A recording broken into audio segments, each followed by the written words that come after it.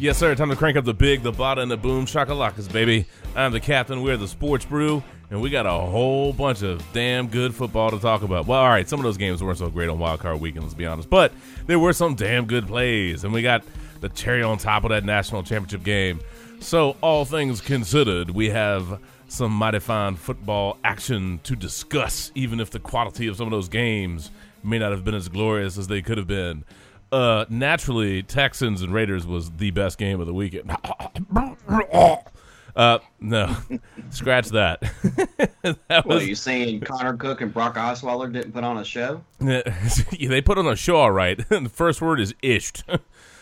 Anywho, my God, they just wanted to get that one out of the. They just needed to get that one out of the way early. They did the right thing, man. Kind of reminded you of Jim Kelly and Warren Moon back in the day. Oh, yeah, for sure, man.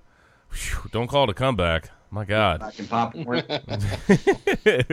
Anyway. Behold the brockening. Yeah, behold the brockening.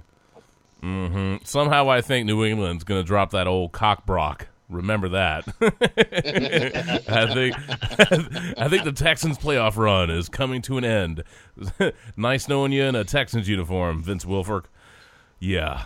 Anyway, that's all right. He'll get some love from the New England fans, as he should. All right. Well, let's get everybody in here. First and foremost, we'll go ahead and bring an old D-stat, since I know he's got he's gonna have to get out of here early tonight. Like last week, he kind of zonked out, kind of on the back end, sort of like the Giants did in the second half against the Packers. So we totally understand the going to sleep late. It's all right. I'm just kidding, man. I'm just kidding. That was cold, wasn't it? Anyway, let's go ahead and hit your cue, brother. You ready? 3 brew and fun. That was dirty, man. Anyway, here you go. Accurate. Woo! That was not very enthusiastic. All right. Well, I mean, come on. Phil Horn, as he's prone to do, he stepped on my cue. He did. All right. Well, look. You get a redo. Here you go. Or we'll give you a rebrew. Yeah, a repoo, a rebrew. Here you go. 3 brew and. Woo! Woo! That's a little bit better, man. That's a little bit better. That's all right. Sounds like he just got off the boat with Justin Bieber and Odell Beckham. Matt's just trying to fire on all cylinders, isn't he? He's like, I'm just gonna throw in whatever jab I can. I'm gonna hit so hard and so often you'd think it's Odell Beckham versus a wall again. Anyway, Kicking net. Say what? Kicking net. Safety. Oh, the kicking net. No, yeah. Well, that there was some love with the kicking net, right? He made up to it. We'll see if Matt makes up to Mark before the end of the evening, before Mark has to pull the ripcord and get out of here. He's shaking his head like, nah. That's all right. Next up, dude, because I know you're totally stoked about this national championship game. Dude. I know that was a hell of a game, dude. So let's do it right, man. Old Shannon, the Twitter Terminator McGuffin. What's up, brother? Brother, man, I gotta tell you, between that and Texas USC, those are the 2 best title games I've ever seen in my lifetime. It was pretty hellified. The level of play by both teams was just so high. And if I remember correctly, by the way, that was the first time a defending national champion lost in the title game since USC. So Alabama wins last year, loses this year to Clemson, right? And if I recall correctly, USC was a defending champ when they lost to Texas. I think it was a 2-time defending champ. Look at that. They were going for the 3-peat. Whoa. With Pete Carroll? And I'm not talking about Pete Carroll, yeah. The 3-Pete Carroll? Yeah. Oh, well, that's all right. But, yeah, you, dude, that was hellified, man. I don't know what it is about teams with orange beating teams with red, but... Orange, you glad to be here?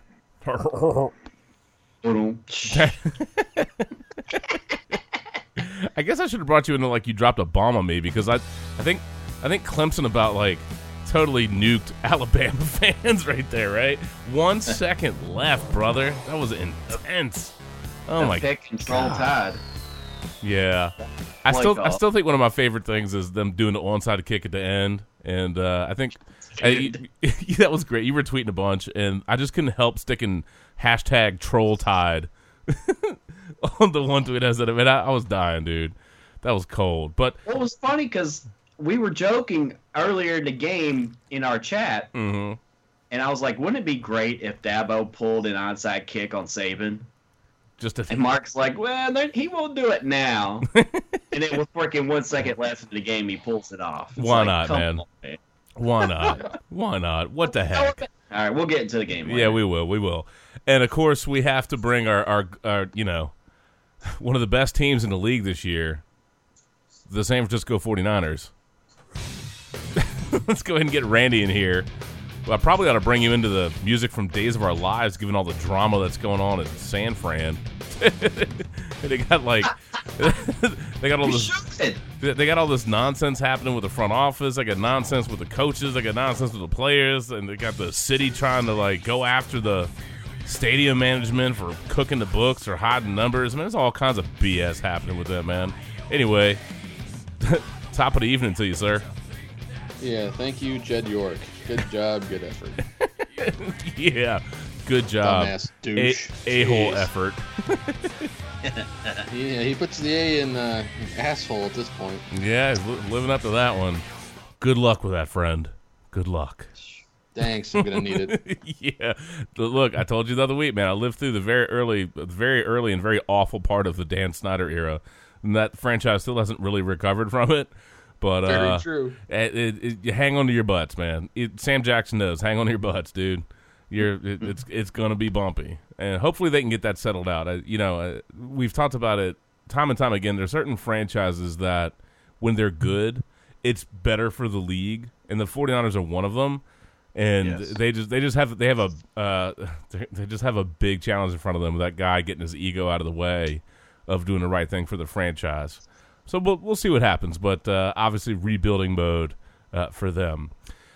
And I guess last but certainly not least, our very line-stepping on Packer-backer friend joining us this very fine evening. Good old Matthew Phillip West Whitfield. What's up, bro? What you doing, sir? I'm doing all right, man. I'm doing all right. It's been a hell of a week. Had a lot of snow days. Had a lot of drama over here between cars breaking down and all kinds of random crap. But we had some fun in the snow. Kids were cute for the most part. So it's been good. It's been good. Back to work tomorrow, though. Back to the grind. Where's Mr. T? Mr. T. I pity the fool. We want that one. Oh, back to work, fool. Back to work, fool. Clubber-lang. Clubber-lang. Yeah. So remember this. Shut your trap. Yeah, that's right. Stop procrastinating, fool. And always remember. And you can't spell anger without the T. Back to work, fool. Shut up, fool. Fool. Yeah, that's right, man. Enough of this jibber jabber. There it is. All right. So realistically, I think our two meatiest topics, we have plenty of things to talk about, but I think our two meatiest things are really the Clemson, Alabama, and Giants and Packers. I think that's probably going to be the stuff that runs most of the podcast. I mean, there's certainly other things to talk about. We have some good plays and some good moments, but obviously, Wildcard weekend, it was fun. I think there was a lot of build-up. It didn't quite deliver on that. I'm expecting the divisional round to be obviously at a much higher level, but we did learn a lot from it. One is just how potent, obviously, the Steelers' offense can be with all three of those guys on the field: Antonio Brown and Le'Veon Bell and Roethlisberger. That's an offensive thing of beauty when it's clicking, man. I tell you what, good Lord. But I don't think the Dolphins were up to the challenge. But the Steelers definitely kicked their ass. Texans Raiders, it's kind of a throwaway game. Nobody really has any I don't care how many articles are written about. The Texans, Jadeveon Clowney. Look, bro, they are not going into New England and knocking off the Patriots. I mean, it would take the most perfect football storm ever. They'd have to hurt almost every person on the Patriots team, I think, to be able to pull that. I just don't see it. So Belichick would have to play like the second team all game. Third stringers, man. Practice squad, yeah. Yeah, they'd have to elevate the whole practice squad up there. I'm just not feeling it.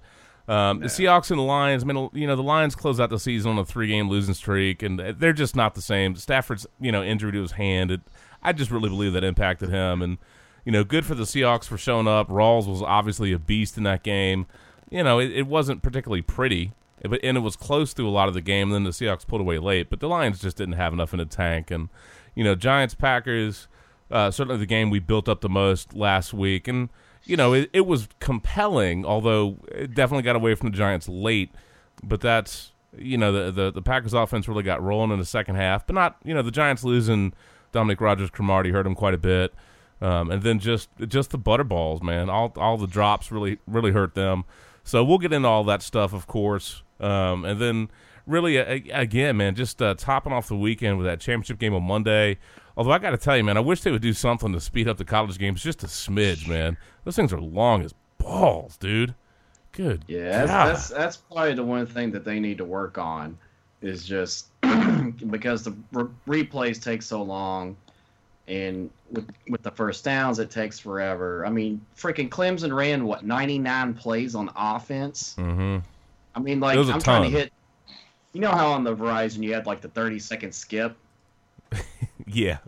Like, you can make that 15, by the way. It would be over. I'm like, damn it. Yeah, you can reprogram your remote to do a 15-second skip if you prefer, or 15-second skip if you you didn't know that. Go into your settings, and you can change that to a 15-second. I did not know that. Mm-hmm. Thank you, sir. You're very welcome. Which for the more you know. Boom, boom, boom, boom. Now I forgot that totally threw a curveball at me. The more you know, man. Now I'm just thinking of the more you know video. That's really funny. The length of college games. Yeah. I mean, it kicked off at 8:17. When did it actually? It felt like it ended at 12:30. Yes. I mean, that was around like 12:30 when it ended. That was so a you're beast. Talking over 4 hours. Just as a total side note, and because we need to talk about the game, but can they do away with the clock stoppage at a first down, or at least make it so it's only like the last, I don't know, 2 minutes in a game or something? Or I mean, am I missing something? I'm trying to think of ways that could kind of like up tempo this thing a little bit, because it definitely drags. If it's like the last like 5 minutes of like a half, I would be okay with that. But like first quarter with like 13 minutes to go, you don't need to stop the clock. Oh, it's just maybe you can shave 10 or 15 minutes off. I don't know, but look, there are definitely some differences between the NFL and college football. There's some similarities. Clearly, it's a game of football, but there are some rule things and some differences. By the way, oh my God, they had like baby Ed Hockley out there for that thing. That dude was ripped. He was doing curls that week. Dude, he dropped down pregame, and he was warming up, like knocking out some push-ups and doing some triceps work. I mean, he rolled out with the big guns, man. I didn't know we were going to get the gun show during the national championship game, man. With this medium shirt. That's right. Just a little tight there. You can't stop him. You can only hope to contain him. Going Hulk Hogan on his calls, first down, getting the yeah, dude, it was great, man. The flex off, it's like the Randy. Of course, you've played Borderlands, so it's like Mr. Torg. Can you imagine like Mr. Torg as a ref, right? That's what we need, man. And that would be phenomenal. That would be so fantastic. I don't know who voices Mr. Torg. I don't know whatever voice actor does him, but I would love it if there was like a Mr. Torg ref soundboard. That would be phenomenal. That would be so much fun. But, we need Ed Hockley, and I'd have to look up that ref's name, but that dude was stacked and packed. Mike DeFee? Yeah, dude. We need Hockley v. DeFee, man. Like an MMA fight. All they're going to do is flex biceps at each other. It'd be glorious. Could be like Hans and Franz of referees. See? Actually, even better. Hans and Franz. We want to pump you up. So 15-yard penalty. Yeah. Giving him the business.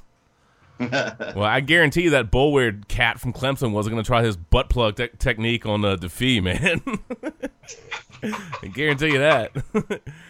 Oh, Lord. All kidding aside, though, that really was a pretty fantastic end to the college football season.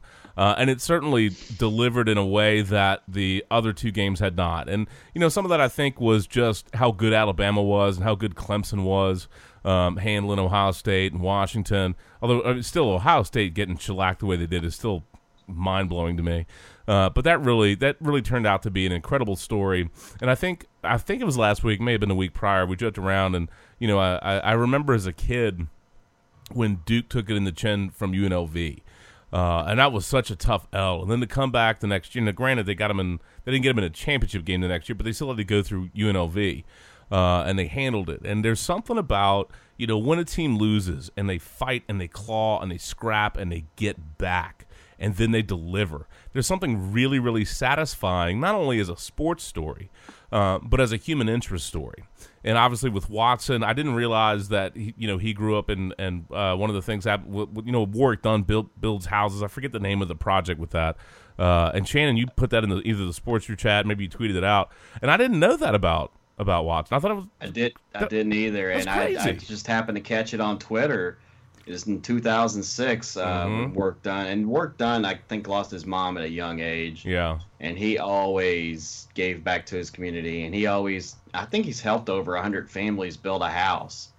It doesn't get as much coverage now as it did when he was playing, right? Which is kind of a shame. But yes. That picture of, there it is. I found an article before the win. And it was Warwick Dunn giving the Watson family the keys to their house in 2006. And there's Deshaun Watson in a black sweatshirt on the right, 11 years old. Warwick Dunn working with Habitat for Humanity to furnish a new house near Atlanta to the Watsons via his charity that builds or rehabs homes for single-parent families. Yes, because his mom was a single parent. I think she was a police officer, and she was shot and killed in the line of duty, and he always wanted to give back to single-parent families. And obviously gave back to Deshaun Watson. And what that does is you're talking about a young kid who may not have had the best places growing up, and then he gets that, and then, you feel settled, and obviously he has just sprung into a great man. And you saw him on the biggest stage of college football just shred an all-time defense. Well, yeah, I mean, he definitely put up a lot of numbers, by the time you look at the stat sheet.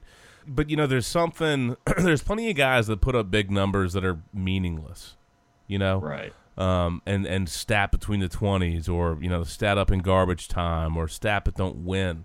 And I think there's something different about a guy, and I don't know what he'll do at the NFL level. I mean, people have already written in I think in his Wikipedia entry, they already killed his career because they said he got drafted by the Cleveland Browns. So they ended his career. I thought that was pretty funny. I don't know what's going to happen with him. I've heard all the arguments about his accuracy being so-so and suspect, and some other flaws he has in his game. And sometimes the college guys, it just doesn't always translate to the next level. But there's also something to be said for guys that, really compete and have been through certain things and and they grow to overcome and they work at it. And I think that's the kind of person that we typically want to pull for, until they do something that makes us not, dislike them. When they have that kind of a backstory and they've had to, overcome a lot of that, and they develop and they grow into that kind of person, that kind of athlete, and there's that kind of story. Obviously, this is a sports podcast, so there's plenty of people that do great things outside of the realm of sports. We understand that. Mark will always remind us when we hate a year for people dying, he'll remind us that there's a key perspective. There's good things happening in the world. Right, Mark? Absolutely. So, but from a human interest side, for people to do that, for Watson to have done that, to have the kind of background that he does, there's something extra compelling about him that makes you want to root for him. And then for Clemson, obviously Alabama is just the big dog. You look at, Saban's track record in championship games. You look at, where he is all time, the potential to match Bear Bryant. I mean, there's so much history there, and Alabama has been so ridiculously good. It feels, you know what I mean? I mean, it just feels like they're there every single year at this point. That's a hell of a program, and it's major kudos to Saban for his recruiting and the kind of program he's built at Alabama. But it's, it's nice to see another team come up and knock, take the giant down. And that's what Clemson really accomplished. And that's a hell of a thing. We can talk about some flaws that maybe Alabama had that weren't really exposed, but, Clemson exposed those in part because they were such a good team. I know Colin Cowherd, apparently argued they were frauds. Sorry, dude. It's kind of fun. It's kind of funny when you go back and look at it, isn't it? And you think about that. Some of the things that people say to make news and make hay, and you still have to settle it on the field. And, Clemson settled that on the field. If you thought they were a fraud, well, guess what? Too bad for you. They delivered. They overcame a lot. And, to beat Alabama, it's just a tremendous sports accomplishment. And I know, Alabama had some baggage this year. You got this whole thing with Kiffin and then turning the offense over to Sark. You have a very, very young quarterback leading that team, and he struggled with some of the middle of the field and some of the deep balls. Those things happen. It's still a hell of a defense, and Clemson found a way to put points on the board. And I think at the end of the day, I was really worried about Clemson when it was 14-0. I was really worried about Clemson, man. I was really worried about them. And then you have these little snippets from this game that are just so memorable. You have Watson nearly getting beheaded by, I forget the name of the dude that clocked him, but I mean they about ripped that dude. Foster. About ripped his head off. Man, that was a hell of a hit. And then you had the third play of the game. I mean, that was rough, dude. The Bama defense set the tone from the beginning. Like, they were just hitting dudes as hard as they could from the beginning of that game. And you saw Watson in that first quarter. He was a little shook, man. Mm-hmm. It was hard not to be after that kind of a hit. Yeah, I mean, he wasn't performing very well in that first quarter. He was a little gun shy. Mm-hmm. And I mean, you have to give credit to that shot. I think it was a personal foul. They ended up giving him 15 yards out of it, but Bama gladly took it. But they set the tone, man. Them boys were hitting hard. Oh yeah. Well, and those were NFL hits. Those weren't college hits. It was funny. Dan Patrick, this week he was talking about how that was a more violent game than a lot of NFL games. Yes, because of the kind of hits that they let him do. I mean, Mike Williams got hammered, Watson got hammered, and then you had of course, anytime there's a helicopter hit, I can't help but think back to Elway in the Super Bowl. But correct. Watson getting helicoptered was pretty savage, and then just the evolution of the game, just the grit to get hit and hit and hit and hit and hit hard. And Mike Williams steps up big, Renfro steps up big, Watson steps up big. Just tremendous. By the time the game is actually done, so many big-time plays, and just maybe some Herculean kind of football efforts to really gut out and grind out that victory. And then just the cojones that were involved. And you can argue on the pick plays and the rubs and this and that, and some people will, but it's just tremendous. Tremendous. So I guess realistically, Shannon and Mark, when you look at the story and the evolution of that game, with Alabama getting up 14-0, what do you think really set the stage for Clemson to do what they did? And obviously Alabama, super close. It's not like they totally fell apart at the end. Some people argue maybe their defense got gassed with all the plays Clemson ran, but the story of the game, your takeaway, how was Clemson able to come back and fight back from being down 14-0 to find a way to pull that one out and win that thing in such dramatic fashion? I'll tell you, man, there was one play that they ran about 4 times. It was a tunnel screen where Watson would kind of throw behind the line of scrimmage to a receiver. They had like a 3-receiver set, and they would just pick one guy, throw it to him. He would catch it. And Deion Kane did this in the second quarter. He got about 44 yards out of the game. But it was like just this quick tunnel screen, and the receivers would block, and he just kind of found his way down the field. And that one play, I think, got him at least at least 60, not 60, maybe almost 100 yards total that they ran it.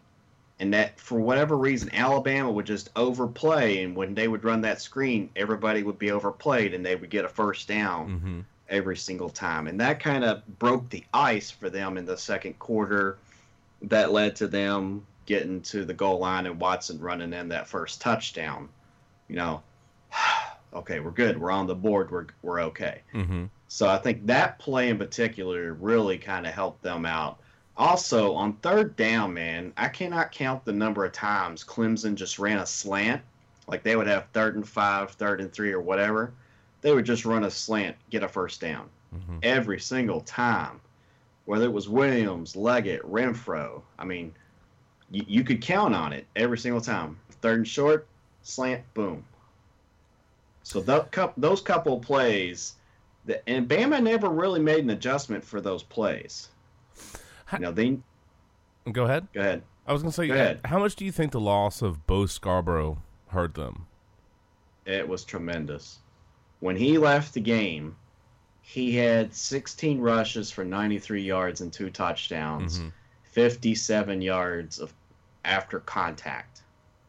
If Bo Scarborough is in that game, I guarantee you in the fourth quarter he's getting at least 16 carries. Oh, I'm sure they would have been. Him I'm sure they would have been piling some carries on that dude.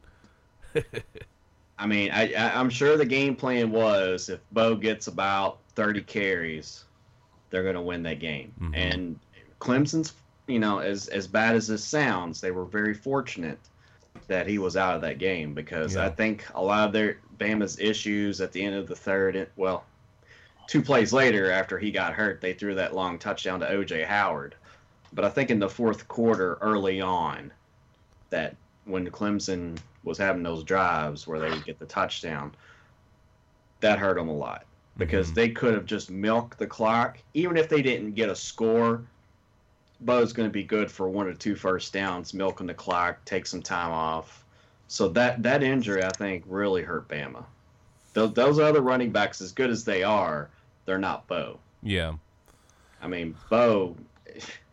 The best part of the championship game was when Kirk Cousins tweeted out a pic of Bo Scarborough as a sophomore in high school and him as a junior, and he's like, "This is why I was not recruited to Alabama." Yeah, he looks like normal, like random average dude, and Scarborough looks like he's playing in the NFL in high school. Oh my gosh, that dude is huge, man.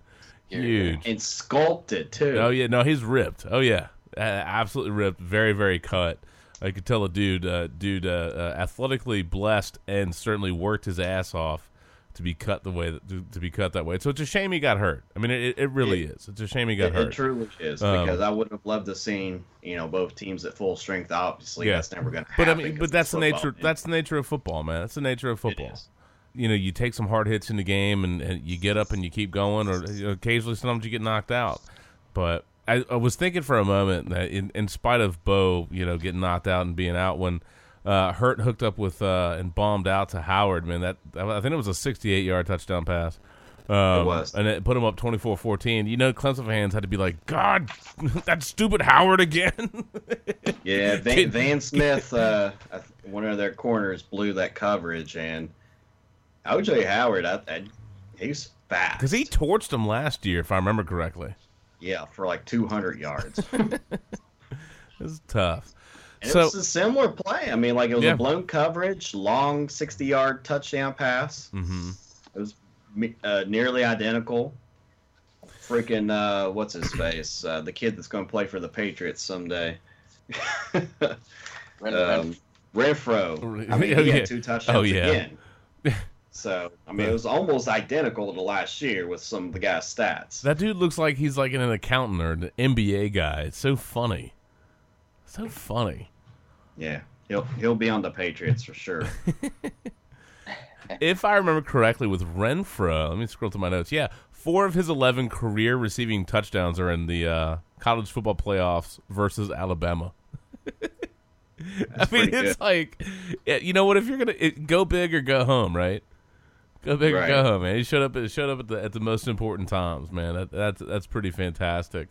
This, by the way, is the first time ever under Nick Saban that Alabama entered the fourth quarter with a double-digit lead and lost the game.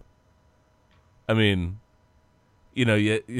sometimes it's like you have to break history to make history, and that's what Clemson did. I mean, it's pretty fantastic. 3 lead changes in the last roughly about 4.5 minutes of the game. And for Clemson to take the lead, to go 28-24, and for Bama to get the ball back, they got 3 minutes or so on the clock. They got trick plays. Nuggets for there, Justin. Say what? When Clemson took the lead 28-24, it was the first time all year that Bama had trailed in the fourth quarter. That's amazing. What an incredible stat. Isn't that crazy? It's very, very much crazy. And, you have to wonder, you think about the veteran Watson, right? And there's kind of this green, this kind of raw quarterback in Hurts. It's an absolutely fascinating contrast.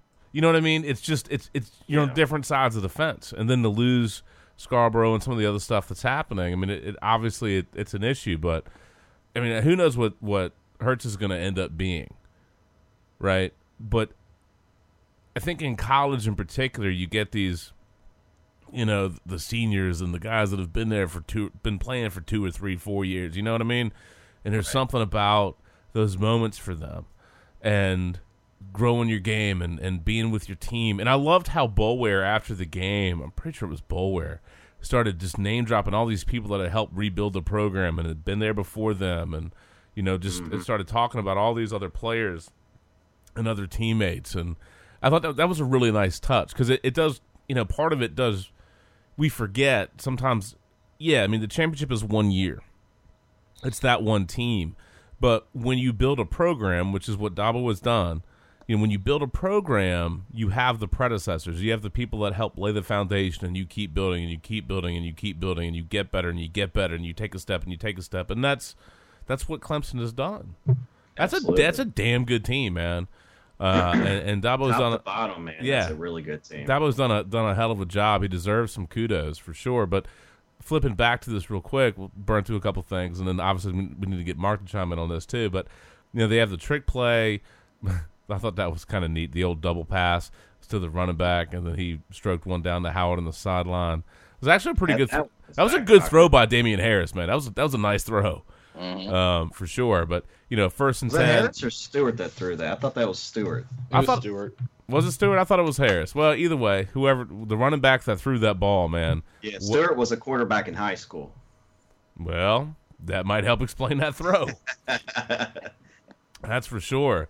Then that sets up first and 10 to 30, and Jalen Hurst drops back looking for a play, and he just takes off with the ball, man. Slips through the defense, evading, and the classic breaking free. He broke free for the touchdown, man. 31-28. Bama takes the lead back, right? Clemson gets the ball under 2 minutes, and Deshaun Watson hits Mike Williams. The clock is still ticking. He hits Renfro for a first down with 24 seconds left, and they're sitting on some timeouts, man. And you just have all this drama at the end. Second and 10 at the 26. Watson hits Jordan Leggett, and that was a great catch by Leggett, man. Him stretched out, kind of, bringing that ball in. The Tigers. He redeemed himself. Yeah, with that catch. Yeah. He had a not so great moment, but that certainly was a big time baller moment. He gets Clemson inside the 10. Second and goal from the 9. One timeout left. Watson, misses Williams, but it's really because of defensive PI, which does get called, and it sets up Clemson first and goal. Look, there's six seconds left, and I remember in the sports chat, I'm like, well, they have to go for it, don't they? You at least got to have, one play, right? And Mark was like, yep, you got to do it, man. And look, man, first and goal, 6 seconds left. Watson rolls out. A little rub or a little pick play helps create some space for Hunter Renfro, and you have the go-ahead touchdown, man. 35-31, Clemson takes the lead, and then they have the old troll Tide onside kick later. And, I mean, it just – What a sequence of events for the hits, all the stuff that kind of led up to the fourth quarter as the teams are feeling each other out, making adjustments, hard hits, all the stuff that goes into it, and just the guts, because there are teams that certainly could have and would have folded if they had gotten a go-ahead touchdown, and then Alabama marches right down and scores again. You know what I mean? And Clemson didn't, man. That they didn't fold early, and they didn't fold late. That's a credit to the team. That's a credit to the players. That's a credit to Dabo. You know what I mean? That's a credit to Clemson, because that's a lot of pressure, man. Taking out Alabama in this context, that's a lot of pressure, and they delivered. Of course, it's pressure on Alabama too. Yeah. As physical as Alabama was as well. I mean, there's very few teams in the country that could withstand that kind of physicality. Yeah. And Clemson was able, I mean, Watson, I cannot tell you how many shots that guy took. And not the kind at the bar when D-Stat's having a good night. Nice. I mean, just the shots that dude was taking. I mean, those guys were hitting so hard, and it was such a violent game. It just reminded you of just old school football. Mm-hmm. Like real old school. Defense is just going to beat you and just wear you down. But Clemson was able to just, stick with it, and really just wear down that defense enough to where a step or two, and they couldn't hang with Renfro and like that 26-yard touchdown. And Mike Williams, my gosh, the catches that he made in the fourth quarter. Woo, big time, buddy. He had 3 of the most ridiculous catches in that game in that fourth quarter that you will see. And he was just money. Like, if that ball got near him, he was catching it. That dude was money. And speaking of money, Deshaun Watson had 4 receivers of 90-plus yards in that game. He spread the ball around. He wasn't focused on just one guy. Mm-hmm. I think Leggett had 7 for 95. Yep. Williams, 8 for 94. Deion Kane, who, by the way, was suspended last year for the game because I don't know what he did, but apparently he's been good ever since. He's behaved himself, so he's become a model citizen, redeemed himself, 5 for 94. And old Hunter Renfro. Old Hunter, 10 for 92, 2 scores. Yep. So, I mean, spreading the ball around and those guys coming up big, it was a total team effort by Clemson, and they needed every second, every yard, every one of those guys to step up. Mm-hmm. Just tremendous, dude. I'm telling you, I don't know how you guys feel about it, but I have to put it right there with Texas USC.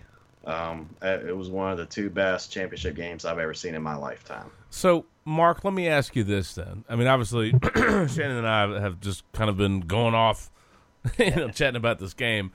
But I know, obviously, you're a pretty big college football guy, too. So, what do you take away from this game, whether it's coaching, players, moments, injuries, hits, whatever? I mean, what set the stage for this to play out the way that it did? That, and how big of a bath did the books take on that one? Well, yeah, I mean, I knew going into it. I mean, the public was heavy on Clemson. I was heavy on Clemson, both in rooting interest and betting interest, just everything across the board. I totally agreed with the concept that, if there was a team whose offense could at least, ruffle Bama's feathers a little bit. I mean, they've got a lot of different weapons. They come at you a lot of different ways. You can't just game plan for one thing against Clemson. So, I mean, that Alabama defense is ridiculous, and nothing changes that. This game doesn't change that. I think I trust me. I get why you guys are having fun bantering, and we could easily spend we could probably do a 6-hour podcast on that game. I mean, that's how epic it was. And it's because, obviously if you're a Bama fan, you're not happy with the result, but in terms of enjoyment of a game, you got a hell of a game. If you're a Clemson fan, you got a hell of a game. And if you're just a neutral observer, you got a hell of a game. Yes. Both teams absolutely had their chances. Obviously, the game started off completely dominated by Bama, and that was where I was with you, and I was nervous. I was like, all right. I mean, Clemson, but I knew how good they were, so I wasn't panicked, but I was like, all right, but they've got to turn this around here shortly. Right. They have to. They have to figure out a way to say, look, we are not going to just roll over. We just need to get something to get our confidence up. Just something. Mm-hmm. Something to roll our way. Roll Watson, Tigers. as Shannon said, Watson, and I often get nauseated by some of the commentary, but they were absolutely right. Watson was being a little tentative, and you get it with that front four of Bama. You're not going to find easy running lanes up the middle. Right. And he just couldn't find anything, and I think he was being too patient, and they weren't being very creative on offense, and they were just getting stuffed. And so, but I was like, all right, all they need is just one positive drive, one score, and they finally had that phenomenal, drive to make it a 14-7. Was it 14-7 or 17-7 when they got 14-7? Yeah, because it was 14-7 halftime. But I was like, all right, there we go. I mean, that just, they as little as 14-0 at halftime, wouldn't be devastating to overcome, but I worry that they wouldn't have, come out with the confidence that they could, get it done.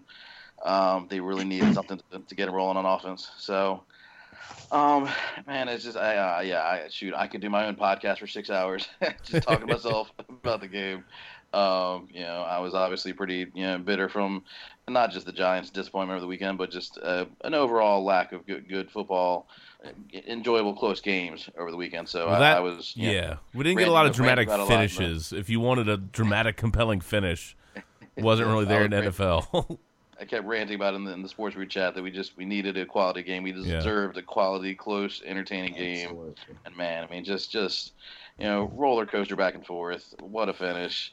As Shannon said multiple times, some just unbelievable catches. I mean, those Clemson wide receivers, those guys, I get such ridiculously high marks for me.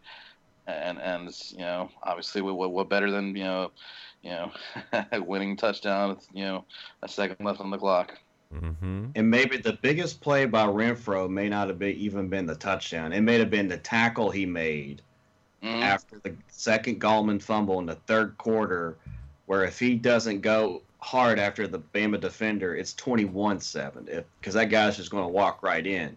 Right.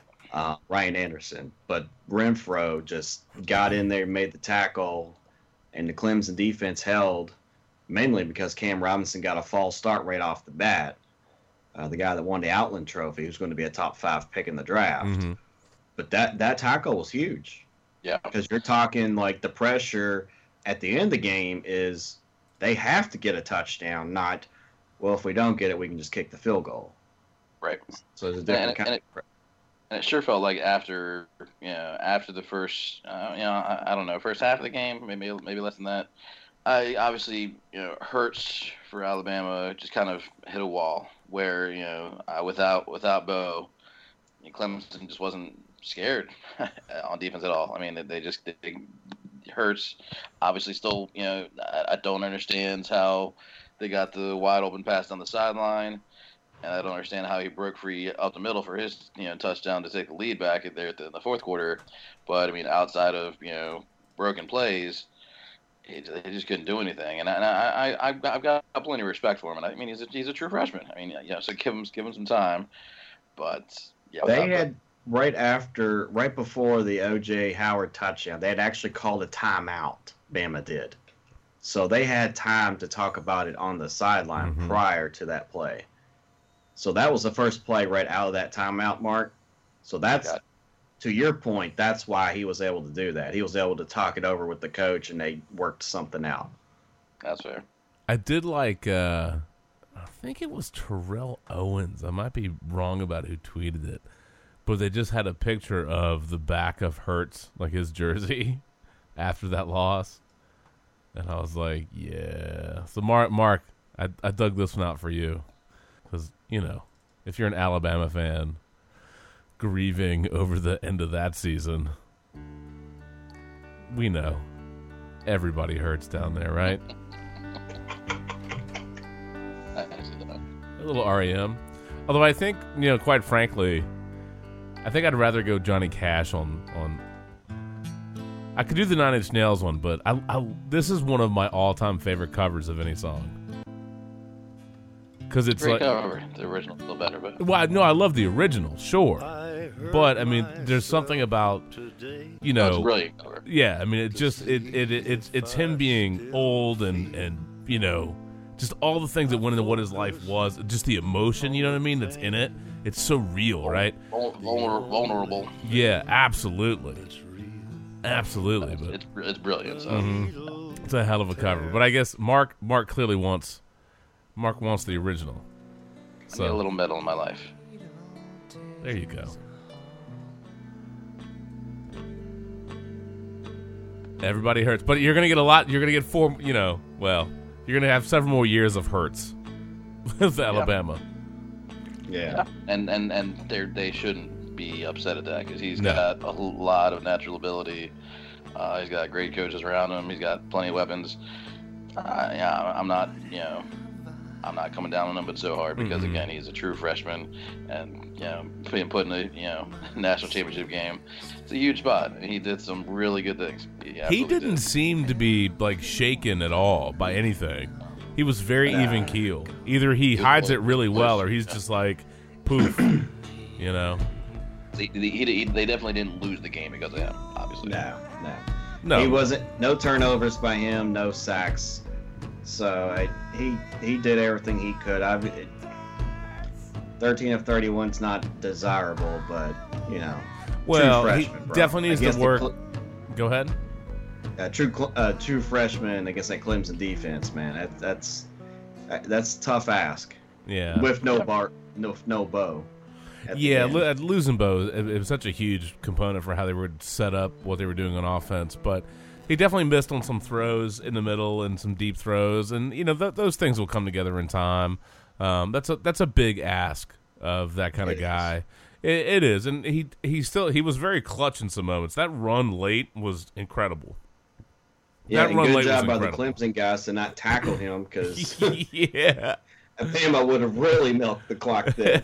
Yeah, for sure. But I enjoyed that game quite a bit, and I loved, for anybody that missed it, man, I loved just the post game with how emotional Dabo. And does anybody have a better name than him?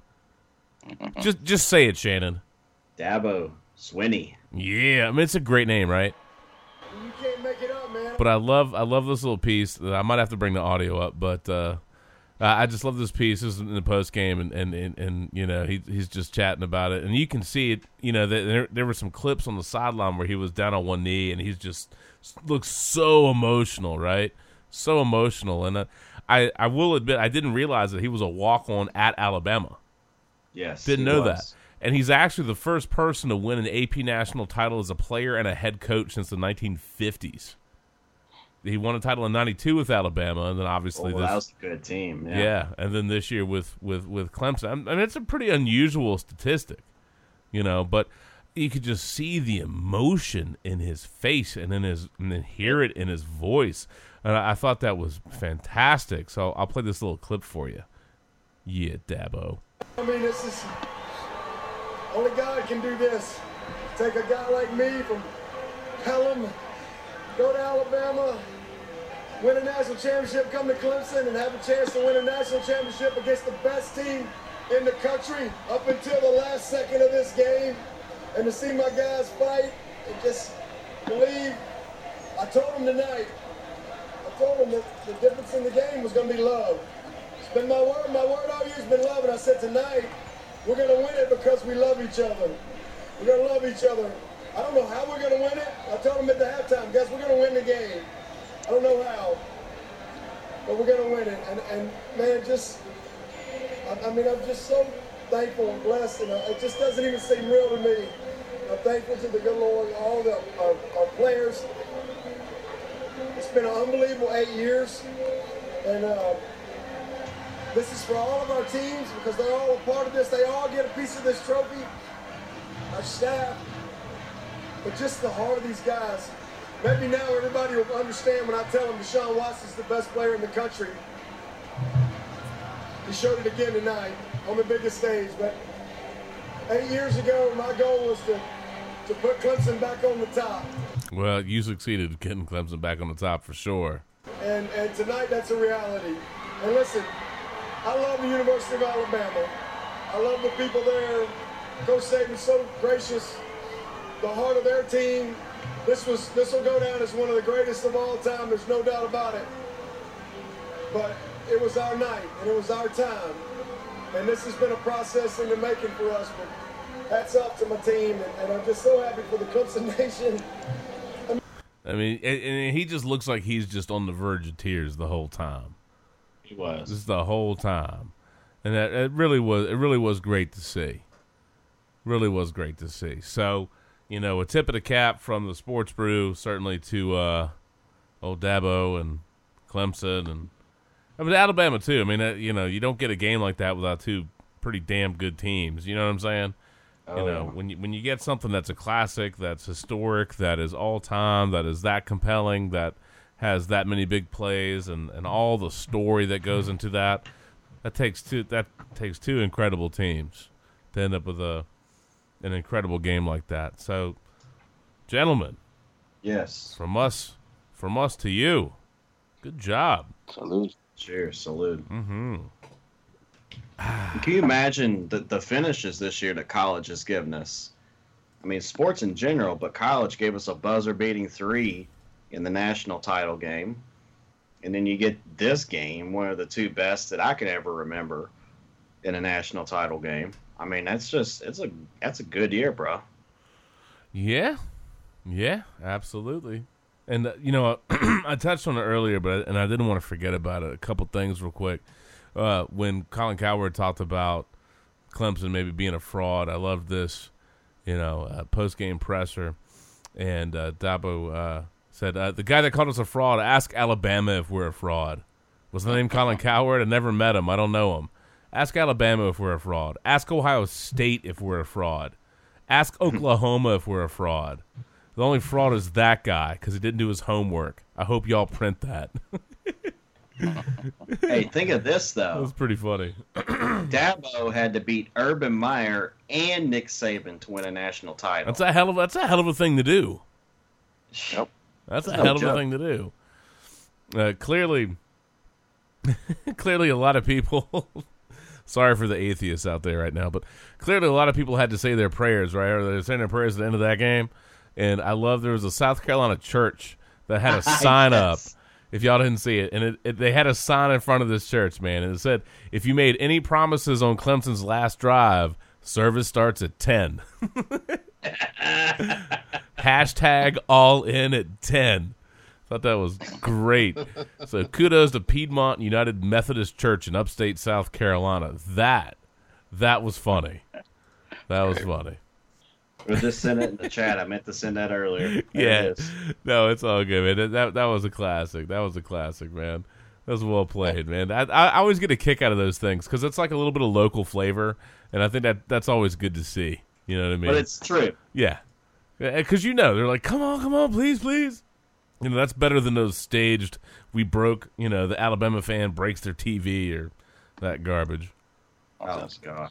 I just want to say real quick, and you highlighted, and I'm glad you did mention. I loved Bullware's, post-game, commentary, like you highlighted, where he was, giving credit to everybody who came before him. Mm-hmm. Hey, I loved it, how fiery he was. I mean, great emotion, great energy. He was riled up, but I love somebody giving credit to the people that came before him.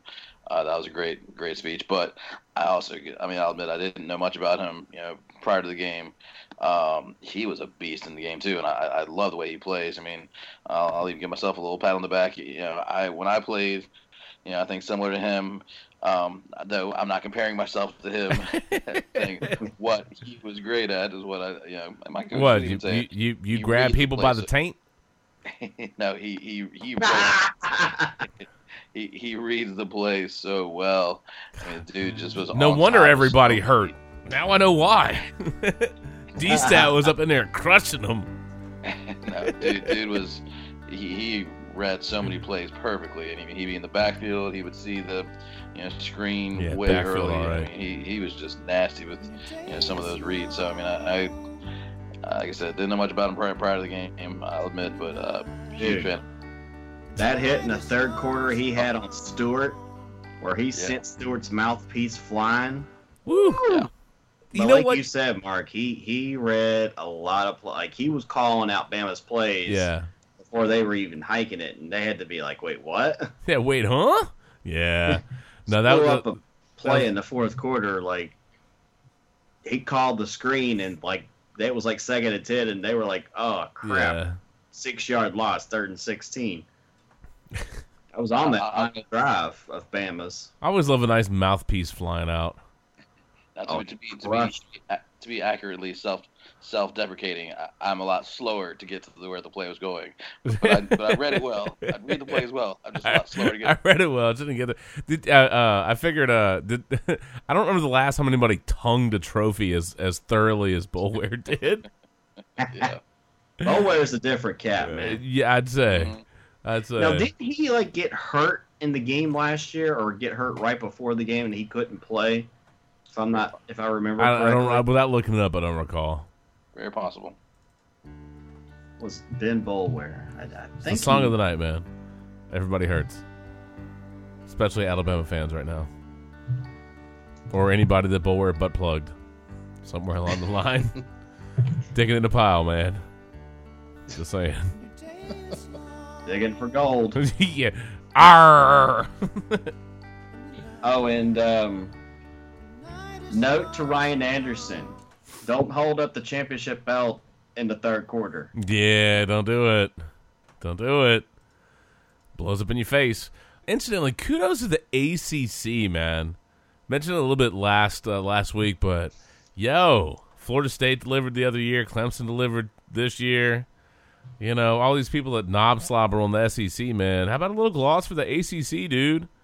And Heisman Trophy winner. Yeah. How about a little gloss for the ACC, man? You know, that's a football conference that they did some heavy lifting this year. And even Wake Forest, once they got rid of that reporter that was selling out their secrets to everybody, they won a couple of games. I mean, Wake Forest may win a national title next year. You never know. They don't have a reporter like submarining their chances. Why not? Jeez. Why not? But yeah, no, that again, I just kudos to Clemson, man. I enjoyed that. And I hope college football fans, outside of Alabama fans, obviously, I know that you guys didn't, but y'all have won plenty. I feel no pain for y'all. I feel no pain for, you know what I mean? Y'all have plenty of like championships and chips and rings and all that kind of stuff. Clemson was 34 years between championships, and I think the longest drought between championships it was Auburn. They had 52 between 57 and 2010. So, 34 years is a pretty long title drought. Plenty of teams have never won a single one, but that was pretty cool, certainly, to see. As we wrap up this game, two things that are kind of neat. Last year, of course, Alabama won 45-40. This year, Clemson wins 35-31. Your total score over 2 years is Alabama 76, Clemson 75. Wow. Think about how good that is, right? Not bad. That's really good. Yeah, it's pretty beast.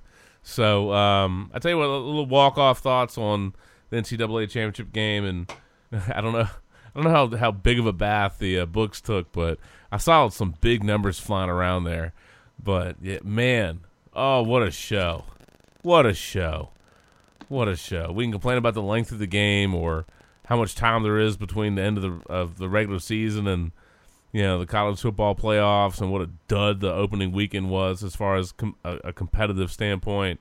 But the title game ended up working out the right way, and it goes to show you that how valuable, at least for now, the 4-team playoff is. Settle on the field and silence the critics. Clemson did it. Hellified, man. Hellified. Kudos, Clemson. Any wrap-up thoughts, Mark, Shannon? No, I think we covered it. I mean, I said, if we wanted, could easily do the 5 or 6 hour podcast, but doing what we're doing, I think summed it up well. Unbelievably entertaining. Yeah. Couldn't agree more with McGuffin. Between that and Texas USC, the two best national championship games I've seen in my lifetime. So I know we feel like bowl season has a lot of duds and a lot of struggles, but I feel like I gotta admit the playoff seems to be working. We definitely have gotten a couple of great games, great matchups, and this was just unbelievable. So. All right. Well, I'll tell you what, man. Let's go ahead and wrap up segment 1. We'll come back for segment 2. We obviously got to get on some NFL stuff.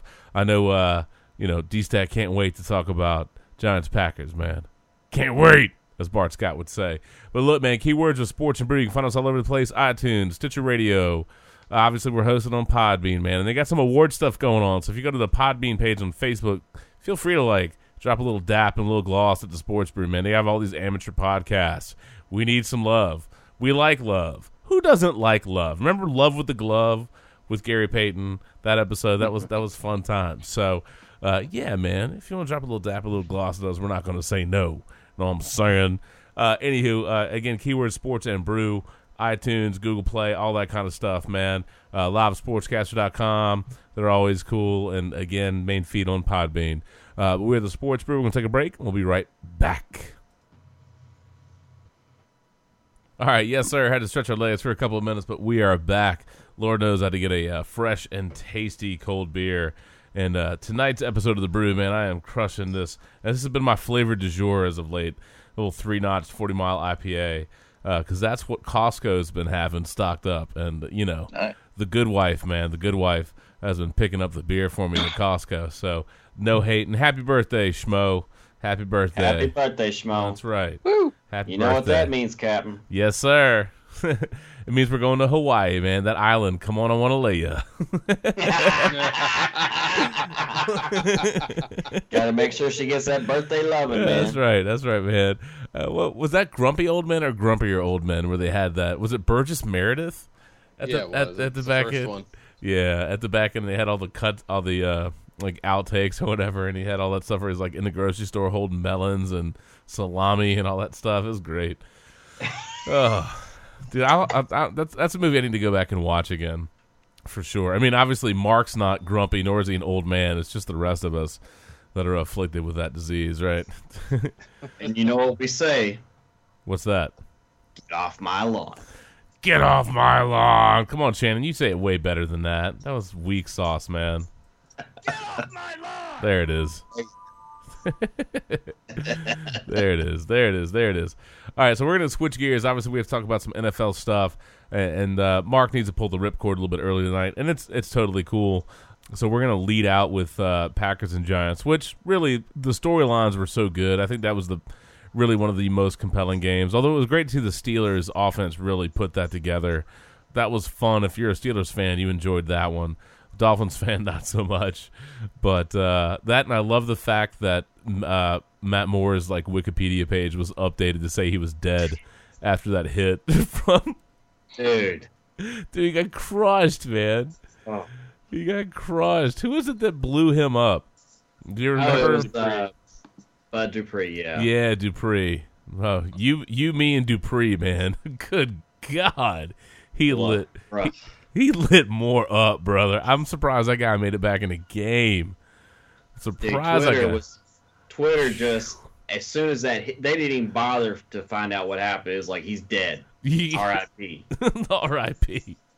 I mean, without even knowing how the rest of the play went, everybody's like, he's dead.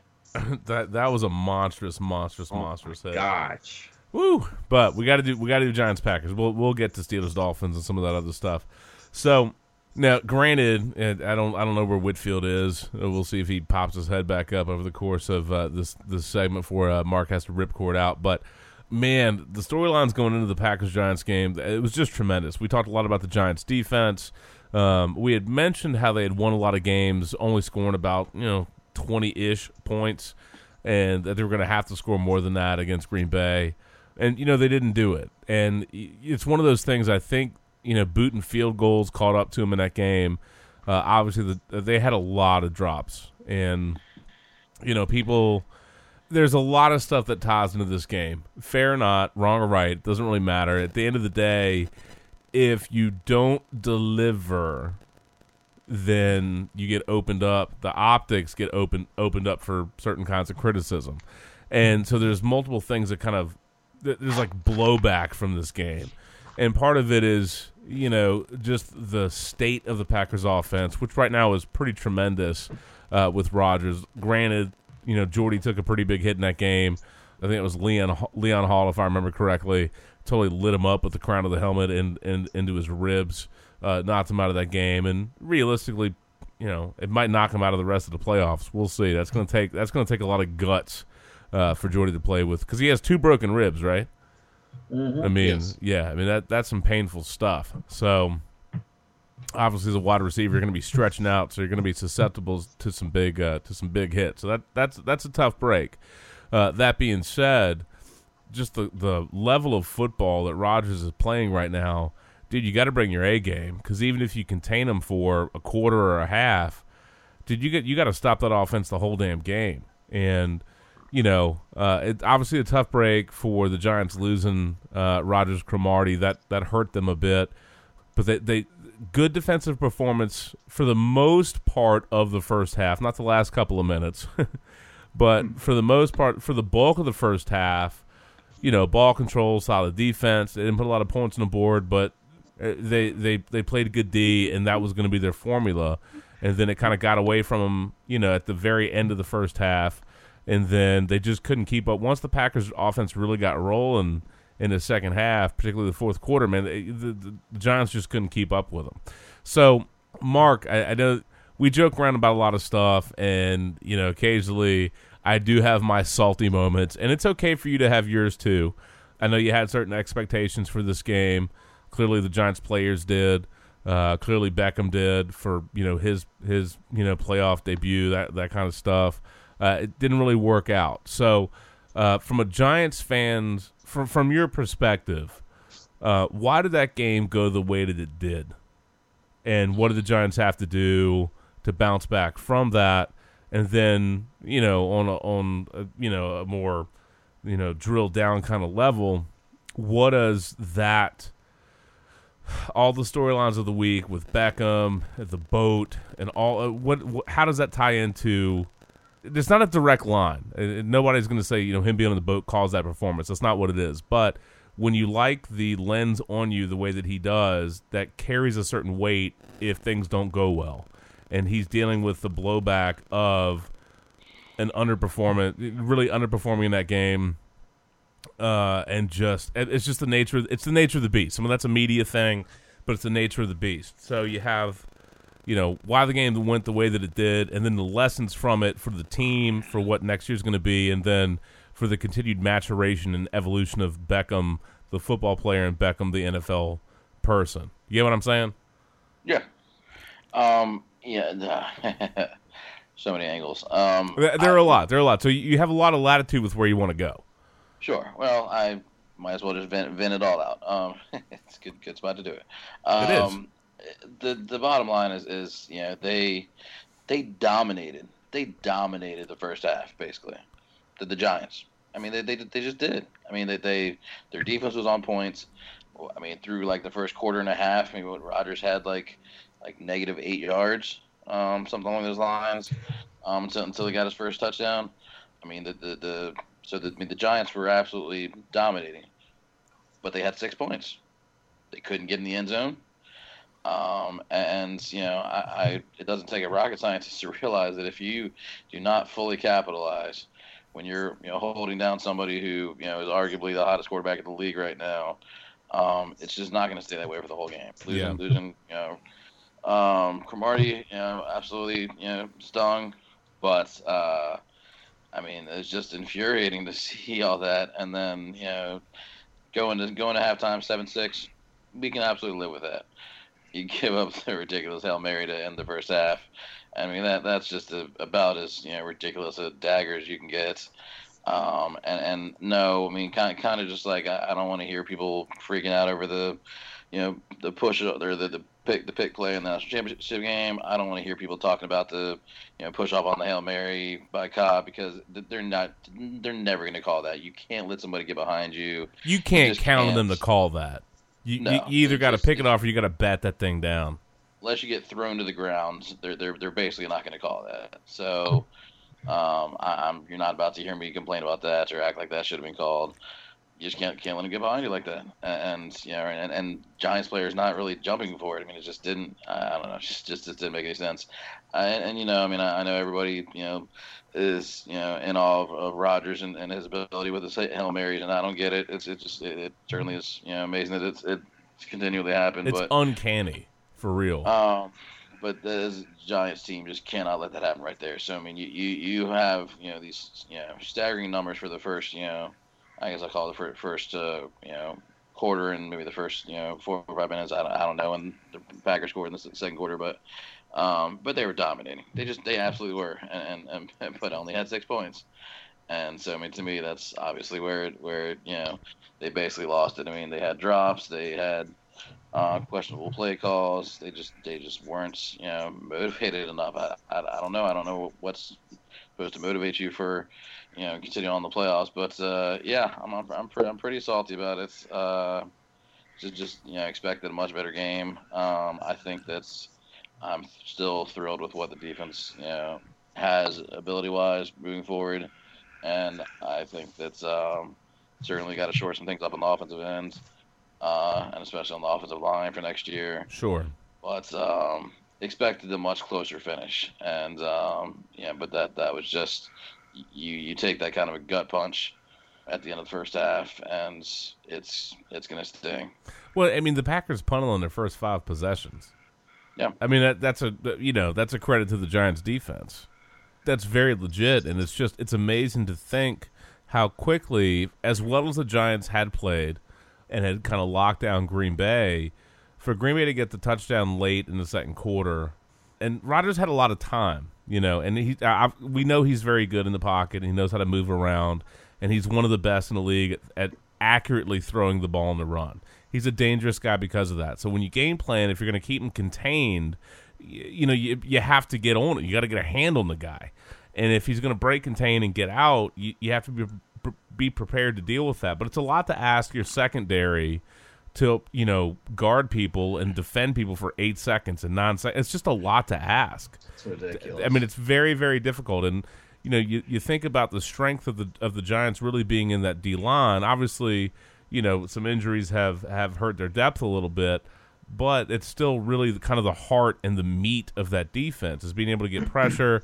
And it's just, this is one of those things that set up when we talked about how the Packers offensive line had graded out and then the way Rodgers had been playing and the story of the Giants really being this strong defense. They needed that defense to really set the tone for the game. And to have Green Bay score 2 touchdowns really quickly late in the second, the Giants had played well, but they're only up 6 points. So they give up that first touchdown. Rodgers hits Devontae Adams on the sideline, sets the Packers up at the goal line.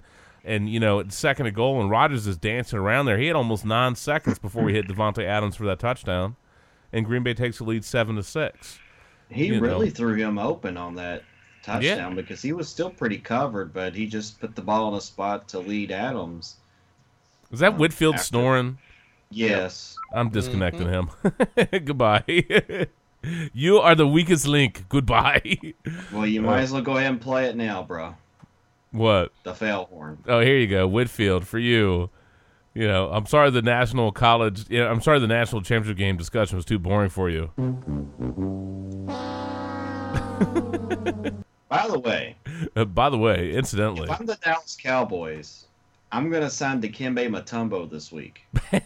For one reason, and one reason alone. Nice. If Rodgers has a Hail Mary, he's going in the game and going to say, "Not in my house." Not in my house. Yeah, well, they're practicing specifically for that. But, the Packers get the ball back at the end of the half, and they're at a 4th and 2 from the 42 with about 6 seconds to go. The only thing they're going to do at that point, it's a Hail Mary play. I mean, absolutely. Rodgers, lobs that sucker up there, and somehow that ball drops right to Randall Cobb. I mean, dude's 5'10". I know there's some physical, there's a little push off there going, but I mean, you got a sea of bodies, man. Eli Apple is there, Leon Hall is there, Landon Collins is there, and they all whiff on this thing. So maybe there's. And what was interesting? My brother talked about it was the play before, when initially I was thrilled because. It was maybe 15, 20-yard pass to, I can't remember who. I feel like it was a white receiver, but guy around the 25 or 30, and he got popped right as the ball got there and incomplete pass. It was a great hit to dislodge the ball and make an incomplete pass. But if that pass had been completed, without they didn't have any timeouts, I don't know that they get down there to get to stop the clock. Probably not. It would have been tough. So I mean, it's a terrible irony, but I mean, if they let him complete that, I mean, you're getting a field goal at worst, but likely clock's running out and and nothing happens. So pretty cool. Well, 7-6 would have been much better than really a 2-touchdown deluge right at the end of the first half. I mean, 14-6 for the defense to have played that way, for the majority of the first half, and then all of a sudden, boom, boom. That's a bitter pill to swallow, man. Yeah. That's a bitter pill. But, that being said, the Giants still had opportunities in that game, man. Particularly when, and I hated when Green Bay had the ball. It's 4th and inches there on their side of the field, and they went for it. I was like, what are you doing? You know what I mean? I hated that. I hated that with, all of my heart. I hated that. And because the Giants just totally blew up that rushing attempt. Again, that was the third quarter. And so it was a turnover on downs. The Giants get the ball in Packers territory. And, of course, the Giants end up scoring. Eli Manning hits a bomb to Tavares King on second down. That's a 41-yard touchdown. And I think that was King's first career touchdown and his second catch this season. So, it's 14-13. And the Giants are down 1 after the extra point. So, third quarter, they're still in the mix. But that's when the Packers offense is really starting to elevate and get their rhythm and start stepping it up. Next Packers drive, Rodgers hits Adams, then he hits a 30-yard strike to Randall Cobb, who just kind of cut through the D for the touchdown. It was 21-13. And I don't remember if it was App. I don't know who was on Cobb, but the dude fell down trying to catch him from behind. And that was when you could start to see, all right, well, the Giants are going to have to find a way to put some points on the board. Either that defense has to elevate and lock them back down, or the offense has to kind of get rolling. And that's where you needed Beckham. It's where you needed Shepard. It's where you know what I mean. There were certain things that they needed to happen from an execution standpoint, and they just couldn't quite deliver. I mean, Beckham did have some drops. It's not that all of them were great throws. There was one. It should have been in the fourth quarter. Packers were up 24-13. Giants had the ball, 3rd and 11 from about the 24. And, Eli dropped back and he threw one to OBJ, and it bounced off his outstretched hands. But that would have been a really tough catch anyway because the throw was high. But it just kind of signified the way the day was going for the Giants. So I don't think you can't blame Odell for that one. You know what I mean? That would have been really a Herculean catch to bring it in, but it's just kind of the way that it went. You think about Green Bay. It's 3rd and 11 around the 30 later on in that game. Rodgers drops back, hits Ty Montgomery, and the defense completely whiffed on the coverage of that dude coming out of the backfield. I know he's a wide receiver playing running back now, but I mean he looked like he was just the old proverbial hot knife through butter, just going. Mm-hmm. And that's a blown assignment. I mean you can't let that guy cut up through your defense the way that they did. I mean that's a huge mistake. And again, it's tough, man. It's tough. Rodgers had a lot of time to make plays. Same thing. It was 3rd and 3 from the 16, and Rodgers had a whole bunch of time back there. He ended up hitting Cobb in the back of the end zone to make it 31-13. So there's some tough breaks in that. And then by the time you get to Clay Matthews just tomahawk chopping that ball out of Eli's, I mean that was crazy, dude. I know this is the play that Mark probably lost his shit on.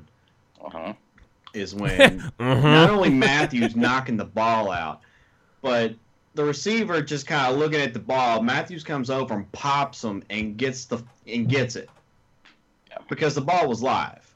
Yeah. Like at least if you haven't heard the whistle, play through the whistle. If you heard no whistle. Play through the whistle, dude. Hit that ball. Unless it's the Panthers versus the Redskins, every other game, play through the whistle. Yeah. I mean, you are taught from Pop Warner to play through the whistle. Think about the amount of time when in high school football. Yeah. And like you're just looking at it like half-assing it. I mean, that's just not going to cut it, man. Well, I mean, think about the amount of time that elapsed from when Matthews chopped that thing out of there, goes flying forward. And people are just standing there like, whatever. I mean, Peppers comes running over, and Matthews is going crazy, hauling his ass over to that freaking ball, man. And totally. Oh, yeah. Was it Perkins? Was it Perkins that was over? And Matthews just stuck his shoulder right into Perkins and knocked him on his ass and then grabbed the ball for the fumble recovery. Yeah, it was either Perkins or Jennings. I think it was Perkins. I'm pretty sure it was Perkins. But it's like, dude, pick the ball up, bro. I mean, act like you give a damn. Yeah, that's one where obviously a young player. If that's a veteran running back, I think if it had been Jennings, I bet Jennings falls on the ball. Absolutely. You know what I mean? He's been in the league long enough. Some of that's probably a young guy. The likelihood that Perkins ever makes that mistake again is probably 0. Dean Wormer? Yeah, 0.0. But. I mean, it's a tough break. Obviously, I was pulling for the Packers, so I was happy that happened. But, that being said, you think about it in the context, it's a hell of a play by Matthews, but it's like, brain fart, hello. It's not Kirk Cousins takes a knee at the end of a half brain fart. It's not that bad. It's not to that level. But, it's definitely it's missed opportunities. I mean, you got the drop balls, and I mean, you can watch the highlights of that game, and you got – I think Beckham dropped one in the end zone. Shepard dropped one in the end zone. I don't know if I'm forgetting anybody else, but I can swear those two guys had good throws, good opportunities for touchdowns, and both of those dudes dropped one right You're in, an right in. receiver. Yeah, You got to make and those catches. that's a tough break. And then this is a tough break too. I mean, it's really, really, really close. But if it's that close that you're not sure, dude, go get the ball. And guess what? If you're hustling after the ball, if they're blowing the whistle, then fine, different story. But until you hear the whistle, man, you better go get that ball, brother.